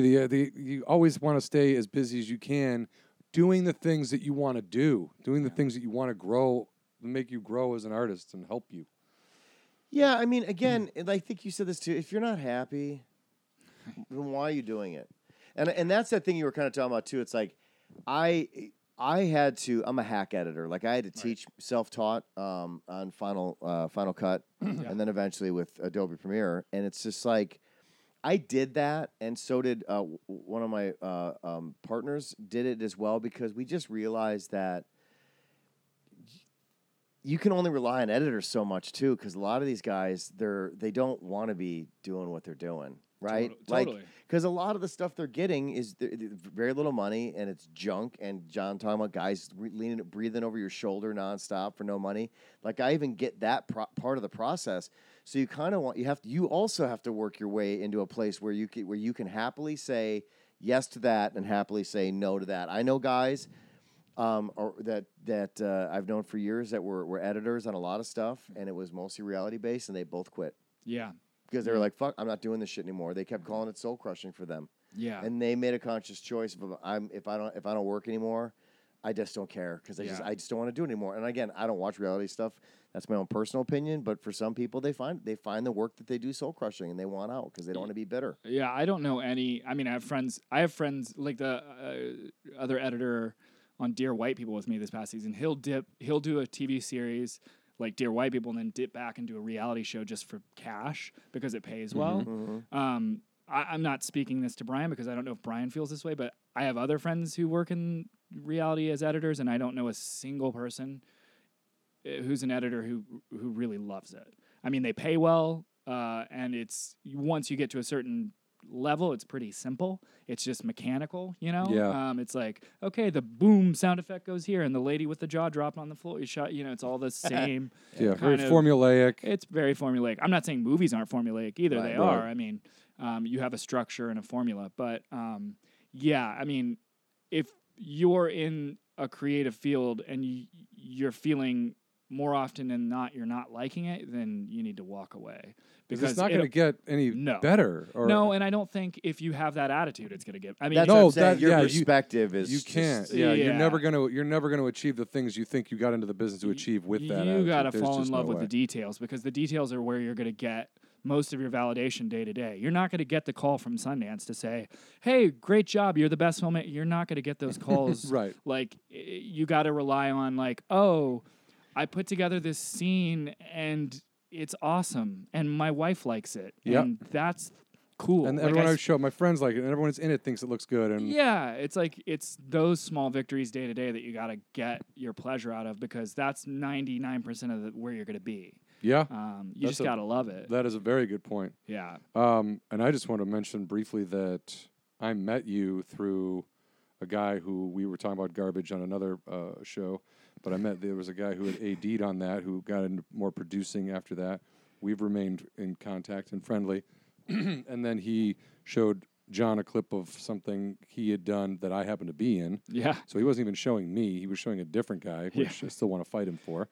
And then he picked me out and was like, oh, let's see. And we just did a short film together. That this is when we were talking to Mindy Sterling a couple weeks back. We were talking about directors. And I said, I've been directed by a few people that were fucking completely useless. It's very, very rare, but just completely useless. And then by people who you're like, okay, yeah, he's directing me. And then you, who didn't feel like I was being directed at all. Oh, wow. And I felt like everything we did, you were there to be like, yeah, it was great. It was great. And I felt either you were really happy with it. It was as an actor, it was the best experience I've had making anything. Wow, that's amazing. This goes for I'm doing a web series, and I'm not shitting on any other director because I love the guys I work with on a regular basis. I'm just thinking like this just didn't feel like any kind of effort or any kind of work, and I felt like at the end of it, I was like, holy shit, I think we made something. And I didn't see any real dailies. I didn't watch the footage, so I don't know. But like I felt like we made something cool and really fun just from it being as relaxed and being surrounded, and the other actors you had in that were fantastic as well. Everyone was solid. It just didn't feel like effort.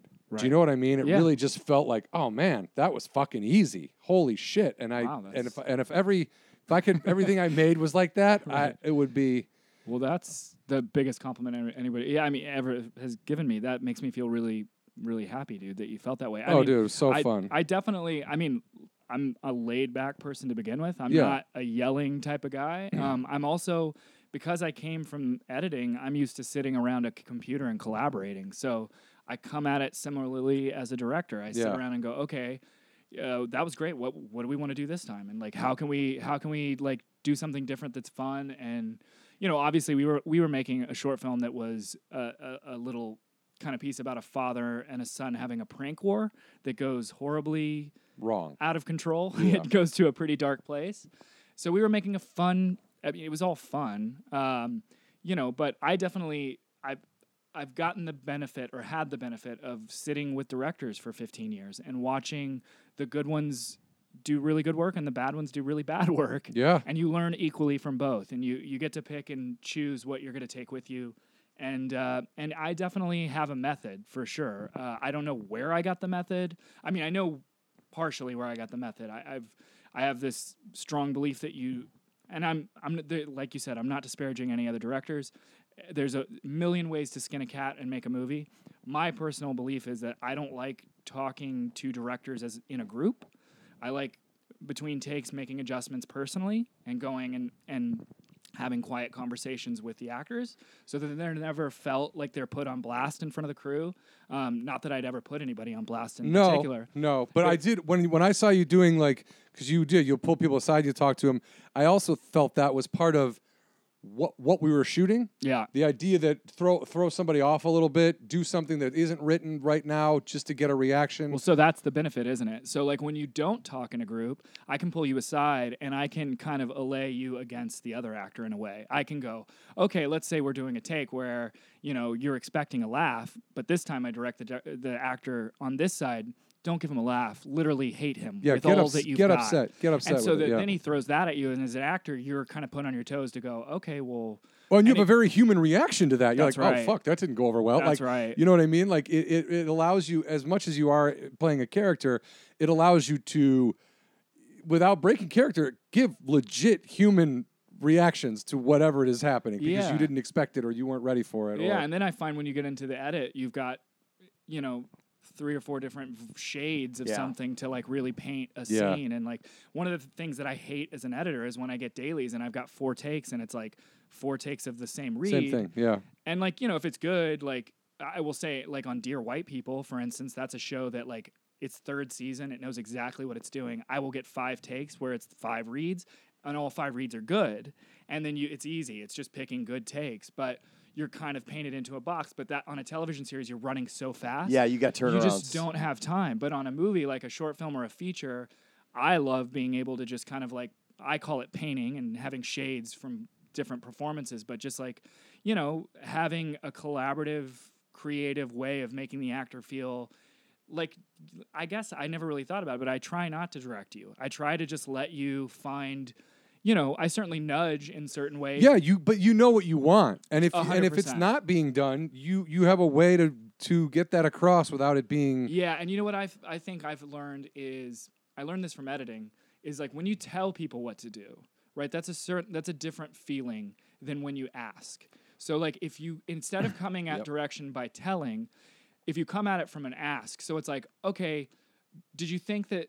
I don't know, did you think that fully got what we were getting at? Even the way you change that inflection changes the way an actor feels, or not even an actor, just a collaborator. I was going to say, it makes them feel like they're collaborating as whether instead of being told, no, that was wrong, here's how you do it. Dude, 100%. The trick is make people think it's their idea. Yeah, that's right. It's like any business. Anytime you've ever had a boss, if you can make that, if you have a good idea, and that boss is a fucking dildo. Not saying you're a dildo or anything, no, but like, I am. No. But like, if you can get that boss to think that your good idea is their good idea, that idea will get carried out because your boss thinks it's his idea. That's right. That's right. It's the Michael Scott method. It's fucking. Yeah. No. I mean, that's my hope, and I think. Because I'm an editor, I think that's one of the aspects of like that I bring as a director that most directors don't have. Yeah. Yeah. And when you get in the shit, as you will on any production, like having that as a foundation, meaning calm, collaborative, making your actors feel comfortable, then when shit goes wrong, it's going to be a lot easier to pivot than if you're creating tension by saying, do this, do that. Yeah. And, it's just, and it feeds. I think on our short, we wrapped every day early, right? We wrapped early. We were every day. flying through stuff. I was actually terrified for a second. I mean, it's funny because as an editor, you plan everything, and I definitely plan every shot. I know the edit before I walk on set. But even so, on ours, I was like, this is going a little too easy. I was even like, are they making sure? Are we missing parts of it? Like, I kept looking at the script. Yeah, and we had the third day, we did some intense, like, one-ers where we were doing choreography with gunplay and some, like, choreography that I was even walking on a set, I was like, oh God, I hope this works, as you do. And then when we ended up wrapping like 2 hours early, I was like, did we get everything? But your DP was fantastic. Yeah, I mean, that guy, Anti's amazing. Anti did, he's young. He's like in his late 20s, maybe. Jesus 27. Christ. He's done 3 features. They've all been at Sundance. He's got one now in theaters right now. It's called Miss Purple. Oh, wow. That's out. You can go see it at like ArcLight and stuff that he shot. He did that movie Gook, which kind of like blew up at Sundance a few years back. Yeah. So Anti's really talented. Yeah. But the whole crew, everybody was great. I mean, it was literally it it was just like hanging out for a couple days. It was fun. Yeah, we had John Ennis in the lead role. John Ennis is a fucking genius. I love that guy. He's a genius. Like working with a dude like that as an actor is the best possible scenario for me. Like a guy who I can look at who's literally, when I go, hey, you should do our podcast, he goes, yeah, I will. I never say no to anything. Yeah. I'm like, holy shit, dude. That's probably why you're standing next to me in the desert right now in a fucking 100-degree heat instead of like, I don't know, taking a bath in some of your money or Dude, whatever. yeah, exactly, dude. I saw John in a short that came out a few years ago called A Reasonable Request. Very funny short. You should go check it out. I think it was at Sundance South by, but it's just a scene with a father and a son sitting at a diner having a very irreverent conversation. That's what I will say. But I saw John in it, and I was like, this guy is unbelievably talented. Like, why is this guy not blowing up and Exactly. Why isn't he a household name? And then when I wrote this short, I immediately thought about him, and I was like, I'm going to track that guy down. Somehow, I'm going to find that guy. So then I just went online, started Googling, trying to find emails, trying to find contacts. I went through like I went through 3 or 4 different contacts that didn't write me back saying, I'm trying to find this guy, John Ennis. Can you find him? Or I'd send an email to like a Facebook thing he used to have that he wouldn't respond to. Finally, I find the director who had directed this short. I found like a web page that had his email address, wrote him, and I was like, dude, I'm just throwing this email out there. Could you please find it in your heart to connect me with John Ennis? And he wrote back like 15 minutes later going, yeah, here's his email. Go email him. That was it. I was like, oh, wow, awesome. So then I emailed John. Because you asked. Because you asked, that's right. Again, this goes back to just going. But I wrote John Ennis, sent him the script. Like 20 minutes later, John wrote back and goes, I'm going to do it.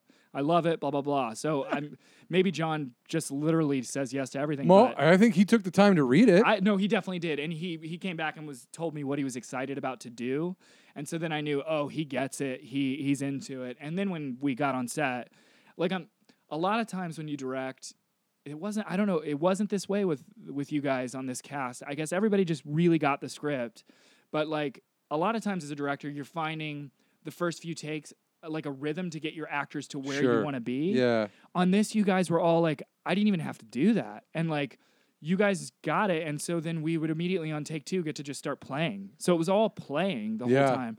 And John was really good at that. John's got instincts that are crazy good. To me, he's like a Philip Seymour Hoffman of the comedy world. You know what I mean? 100%. Somebody not just looks like him. Yeah. But like, he's an actor. He's a fucking real, legitimate actor. Oh, yeah. He's a Harvard theater guy. Dude, it's crazy. And working with guys like that, there's nothing better. Yeah, he's amazing. Yeah, because not only is he good, he's willing to share what he knows and not be a dick about it and help everybody else out. Yeah. No, he's such a wonderful human being. But we ended up using... You haven't seen the cut yet because you chose not to see it. Yeah, I was afraid. We know nothing to be afraid. I totally get that. But we've shared the cut with a few people around town, and like... I've gotten a few people who've been like, is this Philip Seymour Hoffman's like comedic cousin? Like a few people have been like pulled out the Philip Hoffman thing. But John has a vibe and he's strong. And I mean, I think you're going to be really proud, dude. We've gotten some really I'm already happy with just the experience, you know what I mean? And feeling like we got something.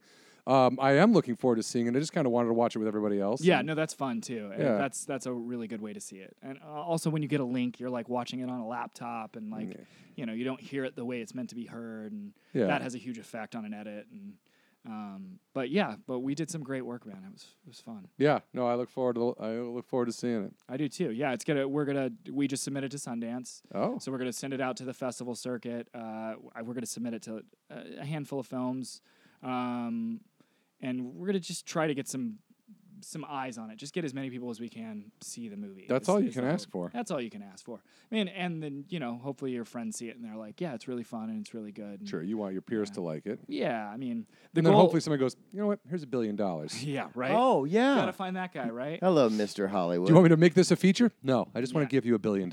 Yeah. Good night. Yeah, no, I mean, the goal with this was just like, this was also the first time that I really kind of flexed my creative. I wanted to show people I could direct, you know, like I wasn't just an editor, because I get that a lot as a writer taking my scripts around town. It's like, oh, you're an editor director, which sounds good on paper, but like it does. I have no directing real. I could show you season 3 of Dear White People, doesn't mean anything, and people don't care.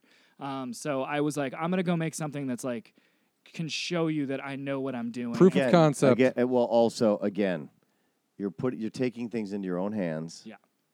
And you're trying to make something. You're trying to prove to people. Yeah. Without just trying to prove it to by saying to them, no, but I am. Yeah, that's right. You are? I am. Right. Yeah, I got a business card. You want to see my business card? Right. Yeah, right. No, it's true. I mean, it goes back to, like I said, I was that kid who, like, when you told me no, I would definitely go and prove you wrong or try to prove you wrong. You have to do something. Yeah. You have to. Yeah. And sometimes you're like, oh man. Because, you know, the big, juicy paychecks that you want to go along with that, That's not part of it. So again, Yeah. it goes back to the second thing that John always talks about. You got to love it then. Yep. Otherwise, What are you doing? Yeah. I mean, you as a editor though, you're already used to that there is a certain type of grind, even though it's not an on-set grind or a development grind. There still is a grind to it that you're just the hours. You're talking about working fucking midnight to 3 and more, whatever. Like, that's nothing, dude. I worked a shift one time. Editors work crazy hours. I mean, you never stop. And I remember, especially because to pay the bills, you got to do 2 or 3 shows at once, right? But I remember I did a shift. I was cutting a feature during the day and cutting a feature-length documentary at night. And I worked 36 hours straight sitting at a computer without getting... I mean, I got up for, like, food, but I didn't... I went to the next room for food. We ordered it in, and then sat back down. I did 36 hours straight. And... that's abnormal. It's not like I work 36-hour shifts a lot. Right. I was trying to meet deadlines, which, you get pressured into doing as a creative, especially as an editor, is hitting deadlines, which then you realize mean nothing technically. That's the best. And just for people who can't see, John his eyes are just all black. They're like shark's eyes. Yeah. So he doesn't have to worry about the computer burning his retinas. Yeah, but no, you grind, man. I mean, I think if you asked if you ask my wife, you ask my close friends, they say the one character trait I have is I'm a workaholic. I will work 24 hours a day if I could. Now I have a 2-year-old son, so that's work. It's work, but now it's like finding a balance to like grind, but also be there for my son. Well, good. He actually thinks there's a balance when you raise a 2-year-old. No, there's he a thinks balance. a kid. No, there's not. You think a fucking 2-year-old gives a shit about balance? No. Meaning. Hold on. This is where my specialty comes in here. I got 2 kids. There's no fucking balance with kids. All the balance goes towards them. You focus on them. They are more selfish than you will ever be, and they will never stop being selfish until they leave the house. Anyway, back to my you, John. point was, by having kids, if it takes you out of being a workaholic so that you can focus on more important and other things, such as your child, that's a good balance for you to learn. Definitely.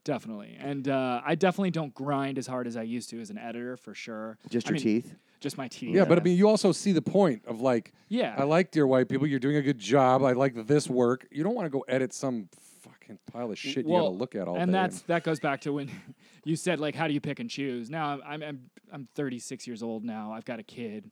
So I can't grind like I used to, whereas, I would cut 3 movies at a time, dude. And I would do the one that would pay the paycheck, give me the bills, and then I would do the 2 for friends. But because I did all that grinding, I think I got really good at my craft. Mm-hmm. And I spent it's the whole Malcolm Gladwell thing, right? The 10,000 hours. Like, I definitely hit my 10,000 hours as an editor pretty quickly. Did you go deep in the editing thing, though? Were you doing like all the color correction? Were you doing everything, all the sound effects? You did all that stuff? On some shows, yeah, totally. I'll do the mix. I'll do the color. Certainly, like a very common thing for features is you'll do a festival delivery, right? That is always a work in progress. Yeah. So just to get it in for the entry. Just to get it in. And you never have the money to properly do the color or the mix before you deliver to festivals, although I think you should if you can, because you always want to put your best foot forward. But a lot of times as the editor, you end up doing the color and the mix and do all that stuff. So I can wear all those hats. I'm doing a commercial this week. I'm going to Boulder to do a commercial, and I'm going to do the mix and the color on it. Also because I can bill that. I mean, that sounds like a silly thing, but I can do that. So it's like, why not? If you want to do it. Yeah, I'll do it, and I'll get a couple extra bones thrown my way, and it's good. But so yeah, I can wear all those hats.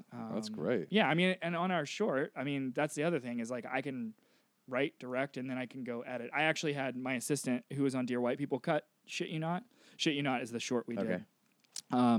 But Mark Gasparo, who's a really good editor, did the cut, and I definitely came in and did some finessing, and like we both kind of, it was funny. He did the first cut, and then I would give him notes, and then I did a cut, and he would give me notes, so we would just kind of rubber band it back and forth, which was really fun, and I had never done that before as a director.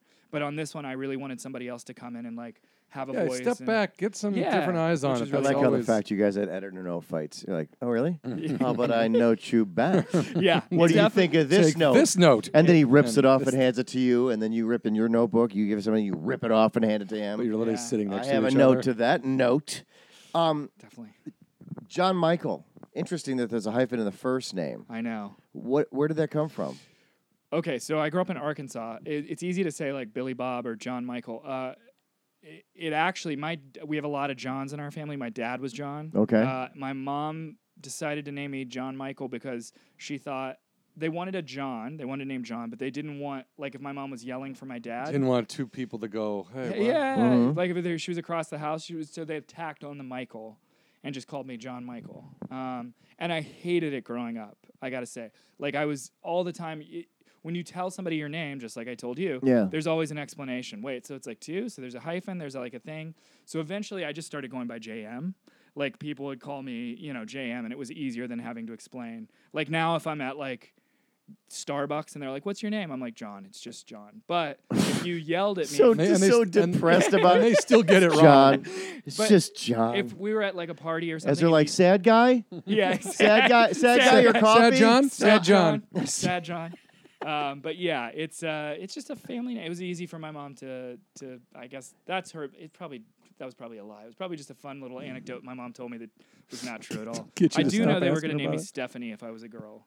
Okay. Stephanie Michael. Where would the hyphen have been in that, though? I don't know. There would have between the S and the T. Oh, yeah. Okay. Stephanie.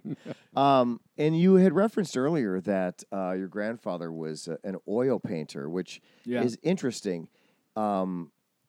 How does one, I don't know how much you know about him, but as far as how does one make money being an oil painter back in the day? Well, so I know, my grandfather lived with me. My dad passed away when I was about 7 years old, and then my grandfather moved in and kind of became like my father figure, kind of mentor after that. My grandfather was actually a businessman. He worked for a company called International Harvester, which now if you see those tractors. Right? Back in the day it was like agricultural equipment. Yeah. So it was like tractors, turbines, like stuff like that. Now International sold, and now it's just 18-wheeler trucks. You'll see them down. But my grandfather was a prominent businessman in that company.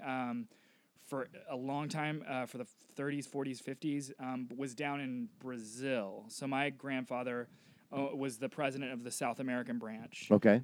Which sounds all fancy and good. He ended up like retiring when he was like 36 and was like, I'm going to live on a lake in Arkansas. So he wasn't even from Arkansas. He was from Arkansas. He was from a small town in Arkansas, left, did his business thing, was very successful at a very early age, and then retired and lived on a lake kind of thing. So my dad grew up in Brazil. My uncle grew up in Argentina. They all came back to Arkansas. And I was born in Chicago, actually, randomly. Hey-o. Yeah, Chicago, Chi-town. I was born in Elk Grove Village. My dad's side of the family is all from Chicago. They were up there when I was born and decided to stay 4 years. So I was there for 4 years before we moved to Arkansas, and that's where I was raised. But then after my dad passed, my grandfather moved in, and he had retired. And in his retirement, he got into jazz and painting. And so he would play in jazz bands until the day he died. He was like 93, and he was in a jazz band. Did he play previous, though, or did he pick up all this stuff he grew. post? So my great uncle, his brother, was a famous actor back in the day. So it was your great uncle. It was my grandfather's brother. His name was Dick Powell. He was very famous actor. Very famous actor back in the 30s and 40s, and then became a TV director. Okay. Did some stuff. And he did some TV in the 50s too, didn't he? Just acting? Did. No, he did. He had a show. It was the Dick Powell Show. It was like one of those like variety shows. Yeah. He started as a singer, like as a jazz singer. Oh, a variety show like when fucking cigarettes would be like totally. the Dick Powell Hour sponsored by Paul Malls. That's and right. you're like, Paul Malls That's right. That was his flavorful show. smoke. Yeah, okay. Yeah, so my grandfather and my uncle grew up playing music as kids, they grew up in Mountain View, Arkansas. Really small town, but playing, I'm sure they were in like church and stuff, singing and playing music. And my uncle went and made a career out of it, and my grandfather went and became a businessman. But after he retired and moved in with us, I just grew up with him, watching him play music. He would play the organ, he would paint, and those are the things I emulated. I started painting and started playing music, and that's how I got into those things. And then I would watch my great uncle's movies. He passed away in like the 60s, so I never met him. There's actually a really interesting story about Dick Powell and the way he died. But did you guys ever see the movie The Conqueror? Do you know The Conqueror? John Wayne. I've heard of plays it. Genghis Khan. It's the most racist. Most latent racist movie. Outside of John Wayne being a huge racist himself, yeah. The most latent racist. So they cast John Wayne as Genghis Khan. Howard Hughes produced it. My great uncle directed it, and they shot it on on a nuclear testing site in Utah. They were like, "Oh, we'll fake that for Mongolia. It'll be easy." No. I've heard. Okay, so you're gonna give me some background onto this. Yeah. Okay, I've heard this is some crazy shit. Continue. Yeah, so they go shoot on what they knew at the time was a nuclear testing site, but they didn't know as much about. I mean, they didn't know what we knew when we watched Chernobyl on HBO. So they're like 3 miles downwind of where they're literally dropping atomic bombs to test atomic bombs, and like 2/3 of the cast and crew end up dying of cancer, including John Wayne, including my uncle, who's the director. And so like prematurely, like getting lung cancer and like rare cancer, lymph node cancer, which is what my uncle died of. So Fuck, but Yeah, I can't remember where I heard that, but that I always thought that was one of those like crazy rumors. But obviously, you have a direct connect to this No, whole it's thing. because didn't they all smoke cigs I too? mean, they were all yeah, chain but smokers. 2/3 of yes, everybody that that's were fucking. It's like some crazy. It was in a number that was statistically surpasses what could be Yeah. normal coincidental. cancer rate Yeah. in a segment population kind of That's thing. crazy. So he actually died because he was filming their nuclear Yeah, testing. I think he died in his 50s. I mean, he was young. Oh I mean, man. he was still in his prime, and like he still had his TV show and was directing stuff. That was a really bad movie, but he directed a good one with Robert Mitchum called Enemy Below. It's like a World War II submarine movie, which was really good. But yeah, so I grew up on his movies, and I grew up with my grandfather playing music and art, and then somehow I ended up here. Not somehow. Somehow. Well, it's funny because like Because your family obviously has a long lineage of like artistry in it. yes, The blood- artistry yeah, for the sure. DNA. I think I'm an only child. I don't have any siblings. When my dad passed away, like really all my tether to the dad side of the family, including my great uncle, other than my grandfather, really kind of died off as well. It was mostly just me and my mom growing up. She was a teacher, so she would be at school teaching, and I would be at home grading her papers and stuff. And like, it was like a very kind of like I would honestly like that's why I watch so many movies is because my mom couldn't afford daycare. She'd be like, go home, and I would ride my bike to the VHS store and rent a VHS and watch movies all night. But I didn't really. It wasn't like my great uncle was a successful actor, and I just called up my uncle and was like, "Get me a There job." was no one to call. I had nobody to call, and honestly, nobody even knows who Dick Powell is now these days. So it's not like I could throw that chip on the table and be like, "Hey, Mr. Paramount, Dick Powell was my uncle." Nobody gives a shit. And So my go name talk- is not Paramount. Go talk to Mr. Wait a Warner minute. Bros. That's right. right? So I was over talking to Mr. Universal, and he said to come over and talk to you, Mr. Paramount. Yeah. So I mean, but I definitely grew up in the arts, and I think because of my great uncle being successful, I didn't have that family life where like I had a parent who was like, "Don't do this. Yeah. This is stupid." Even when I was doing music, my mom was supportive, and she was like, it wasn't like I knew at the time what I wanted to do, but she even being a teacher, she wasn't like, put the guitar away. She wasn't going to go learn." discourage art. No, she was not. She was very If you supportive. discourage art Yeah. in children, you're a fucking psycho. Yeah, I agree. I mean, My mom's really didn't encourage no, No, there's no.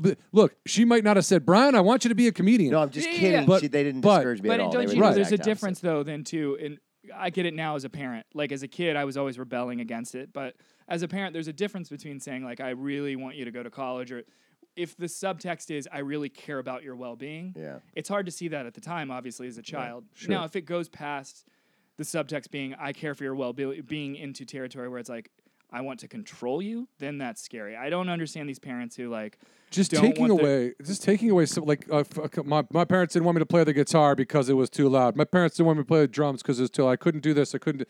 It's like if you get squashed every time you try to do something creative, when the fuck are you supposed to be creative? And this is a very American, I think, issue. Yeah. And my wife and I had to make this decision. Like we had to collectively talk about this, which is, it's very American to have a child and try to mold that child into what you were. Yeah. And it's their life, and you shouldn't make them.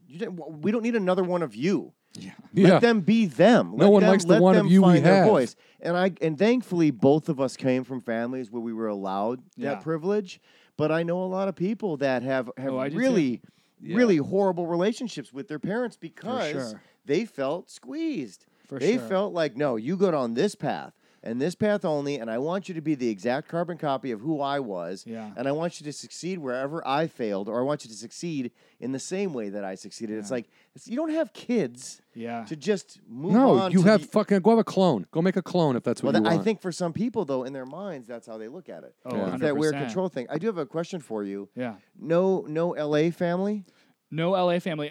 Because did your uncle not have a family? He did, and I actually, when I first moved out, got connected through family, met with him, we had like lunch. So what dinner. family did he have? He had like kids. He did have kids. Yeah, he did, and I think he worked in casting location scouting. Oh, okay. So he worked in the industry, but we never really struck up and kept. We would email every now and then and go, "Yeah, how are you?" kind of thing. But that was it as far as the family really. Yeah, partially that's probably my fault too. It's just like I said, I'm a workaholic, and I really back then I was just like trying to stay above board and just try to pay the bills. So yeah, I mean, I'm always curious, like especially because he died so young. I mean, a family could also just pack up and leave and not even be in LA. No, he had kids. I mean, he was married to June Allison, who was very well. She was a successful actress as well, and they had kids. Like it was like typical Hollywood family. They lived in Brentwood and had kids who grew up in LA, and I think worked in the industry. I think his son Norman he was a producer. But I've never connected with them. They're older, and like I said, I grew up on an island as like an only child in Little Rock. It's like I didn't really know any of them, so no. You didn't forge a letter from your your grandpa? Oh my God, is that not the craziest fucking story? The whole forging letters to the Ivy League crap. Oh, have you heard that? Sorry. Oh yeah. The whole 14 days. Felicity. Yeah, and then Aunt Becky's she's gonna go to prison, right? But here's the thing. When that came out, I was like, and? Yeah. I mean, I hate to be that guy, but I was like, and your point is, You're telling me a rich white person used their money to get favors? Yeah, and I'm not saying it's right. I'm just saying I was like, this has been going on. I thought that's what college was. Right. I mean, yes, of course it's bullshit that there are kids that deserve those slots that these other kids got. But I wasn't surprised by any of that stuff happen. I guess it's a bigger splash because it's people you've seen on TV or in a film. Well, the biggest splash is because a black woman tried to used a fake address so that her child could go to a better public school. Yeah, I heard that. And went to jail for it. She got 5 fucking years. Is that right? There's no, that's still not happening. She's still right? there. She's still there. Is that right? But I cannot imagine what that state people are 5 not. fucking years in prison. I'm not sure. Not sure. Oh, interesting. It's any state that thinks that certain types of human beings should be prosecuted to the fullest extent. Because right now, really currently, don't have it's anything to offer America. us. Yeah. It's America. Because I have a friend who did 14 years for something that if it would have happened to me, I would have done maybe 6 months. Really? Maybe. I mean, you can look First offense. It was a matter of color, in my opinion. Yeah. I read an article last week, not to get too far off a tangent, and get down the phrase of our judicial system, but I read an article about a guy in Indiana, white guy, which I think is pertinent, but marijuana charge.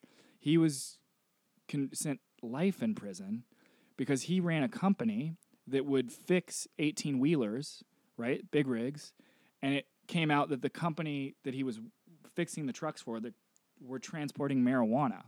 He didn't even have anything to do with the marijuana, the actual distribution. He was just fixing the trucks. He knew that the company was doing it, but he thought, well, I don't have anything to do with it. Why would that incriminate? How does that affect him at all? Right. And so they gave him life in prison in Illinois, and now Illinois has just recently made marijuana legal. Well, right? then he's going to get out. I would hope so, but Illinois is the first state to actually sign the bill that's going to legalize marijuana and take all the non-violent marijuana criminals and let them go. But how do we even put somebody in life in prison for? The system has been fucked for so long. I mean, because here's one of the issues about system. Even if you take race out of it, you get these people that are like, I'm gonna fucking prove. I'm gonna show you. I'm going to throw the book really hard at this guy to send the message to everybody else. And the thing is, that's tipping the scale. Right. That's your own agenda, your own arrogance, and utilizing someone. It's in its own way. It's like no different than public hangings, right? Yeah. It's like, I'm going to air you out to dry in front of everybody and remind everybody. Yeah. Don't you fucking do it. Like when you kill a cockroach, I'm going to leave that there so that other cockroaches see that and know not to fucking come in here. Yeah. Exactly, because that never works. No. Cockroaches. Just so we're all on the same cockroaches page will on definitely that eat one. their own. They don't give a shit. Just so we can eat their own. Yeah, no. Dude, thank you so much for sharing. Your Yeah, life. dude. Ah, Yeah, thanks man. for having me. Congrats on the movie. Is there anything else you could tell us about the movie, or is it still top secret at this point as far as where you are in the process of the film that short you're going to be film? making? No. The movie that The you Sony film. Yeah. No, the Sony film is we're out to actors. Okay. I don't know what I can say, but we're out to very talented, prominent actors who I Good. feel are too good for me to be working with. Then let me pitch you this idea. We've worked together Yes. already, so I'm not that talented. Maybe I show up. Phase 2, John. Phase 2, I get into the feature. Oh, I'm sure we'll have a role for you, John. Perfect. Don't even. Yeah, actually, a couple people saw the short that we did, and they were like, "You should turn this into a feature." So I've had a couple. One of my friends, who's pretty high up at a pretty respectable company, was like, "You should turn this into a feature." So we'll see what happens with that. But That would It's be all awesome. on you. Yeah. Again, people can say whatever they want, but That's it's right. still on you yeah, at the end of I the gotta day, go right? write the thing. Are you engaging yourself in the? Will you be engaging yourself fully in the casting process? And right now, what you're doing, obviously, is are you making? Would you potentially make offers to certain people? Yeah. They don't need to come in and read for you or anything. Yeah, These roles that you're going out these for right now, roles- you're just making an offer. Yeah. Here's the script. Here's an offer. That's right. Yeah, we're at a budget range where, we have a cushy budget, not a great, and not like we can do whatever we want budget, but enough of a budget where we can make money offers to actors. And the level of actors we're offering are, the type of actors who are working. They're working all the time. So you can't really make offers to these types of actors to do a read. It's either, and I've found out through this process, they want exclusive offers. So you make an offer to an actor, like let's say you offer Willem Dafoe, right? Who's an indie actor who does a lot of indie stuff, but can really choose whatever he wants. His agent will want you to make a money offer, meaning there's money there. Not like you're making an offer and then going out to find the money. Right. They want the money to be in the bank, Yep. right? And then they want you to make the offer exclusive, which means no other actors are reading the script. Until he says yes. Which is great, except then that tells Willem Dafoe, I don't have to read the script anytime soon. And so then you get You into could these. sit. Oh, dude, I'll make an offer to an actor, and it's not the actor's fault. It's the mechanics of the process. It's Yeah. their agents and managers getting involved is the fucking what fucks up almost all of it. But go It's ahead. tough. It makes it hard because then what ends up happening is, especially because I'm low fish on the totem pole, and let's Sure. say I go offer Willem Dafoe, well, let's say the same week, Martin Scorsese comes and offers Willem Dafoe, right? Then his offer is going to push my offer off Yes. the table, and it won't matter. Or it pushes your production if you really needed Willem Dafoe, and then you get stuck in this never gets Limbo. made thing. And- And then sometimes eventually people go, you know what, I've changed my mind. I don't want to. And this is what Make we your call movie. development hell. Yeah. Yeah. You hear about it a lot. You get stuck in this place where you've got a good script. People are interested. There's buzz. It's getting handed around, and you're starting to get conversations with actors going.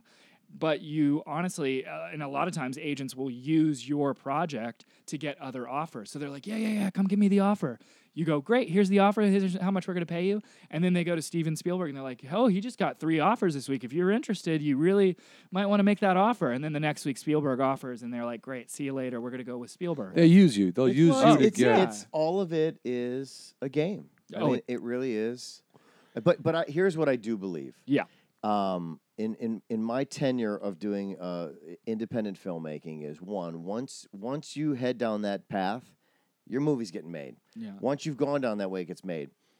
The second phase is there's this really hard focus to get very specific people, and then everything shakes out, and then ultimately I believe you get who you were supposed to get. Yeah. And then all of a sudden you get to set and you realize I did get who I was supposed to get. Yeah. Because at first you may see a series of no, Yeah. and you're like, uh-oh, this no feels like it's trending in the wrong direction for me. But what it's doing is it's leading you, it's like an arrow that's leading you right to the person that when they show up, you go, oh, shit. Yeah. Thank God it pointed me right to this person. Yeah, I think that's right. I do. I think that, it's easy in hindsight to look back, but I think a few of the projects, like the project that I had that fell apart, I'm not glad it fell apart, but I think in some ways I'm much more passionate about the thing I'm doing now, and I wouldn't have even written this script had that not happened. So for whatever reason, things happen, and again, if you just keep going, then eventually you're going to find your way to the place you're supposed to be, I think. And that includes finding actors, too. Like, dude, John Ennis, like, I had written that short, shit you not, like 6 months before I decided I was going to go find John Ennis. But it really was finding John Ennis that was like, oh, that was the catalyst to getting the whole thing made. And had I not gone down that path, I don't think I would have ever even gotten the movie made, and it happened the way it was supposed to happen. I wrote the short before I wrote the Sony feature, and then the Sony feature took off, and I was like, oh, I won't even worry about this short. I'll go just make this feature. And then the Sony development hell started, and you're like, okay, well, this is taking a while. I'll go back to the short. But had that not happened, I probably would have never ended up knocking on John Ennis's door. Yeah, and we wouldn't be sitting here. We wouldn't be sitting and here. this podcast will change your career. Yeah, Isn't it this crazy? is pretty much probably the best piece of the puzzle. This is the pinnacle. This is the pinnacle. Yeah, butterfly effect. Thank you. No, but seriously, thank you so much for sharing. Yeah. Thank you very much. I really enjoy the pod. I've been listening to it a lot. I really enjoy it. That's crazy. You're one of the first people that we've ever talked to that's actually listened to the show. Ryan Stout and you are the Ryan Stout and my dad and your mom. Oh. Yeah, well, my mom was on for a little bit. Yep. Yeah, no, the minute you told me you had a podcast, I started listening. I really enjoy it, man. It's in my rotation every week. Thank you, man. I appreciate that. For sure. And thanks for coming and doing the show. And then thank you, everybody, for listening. Have a great week.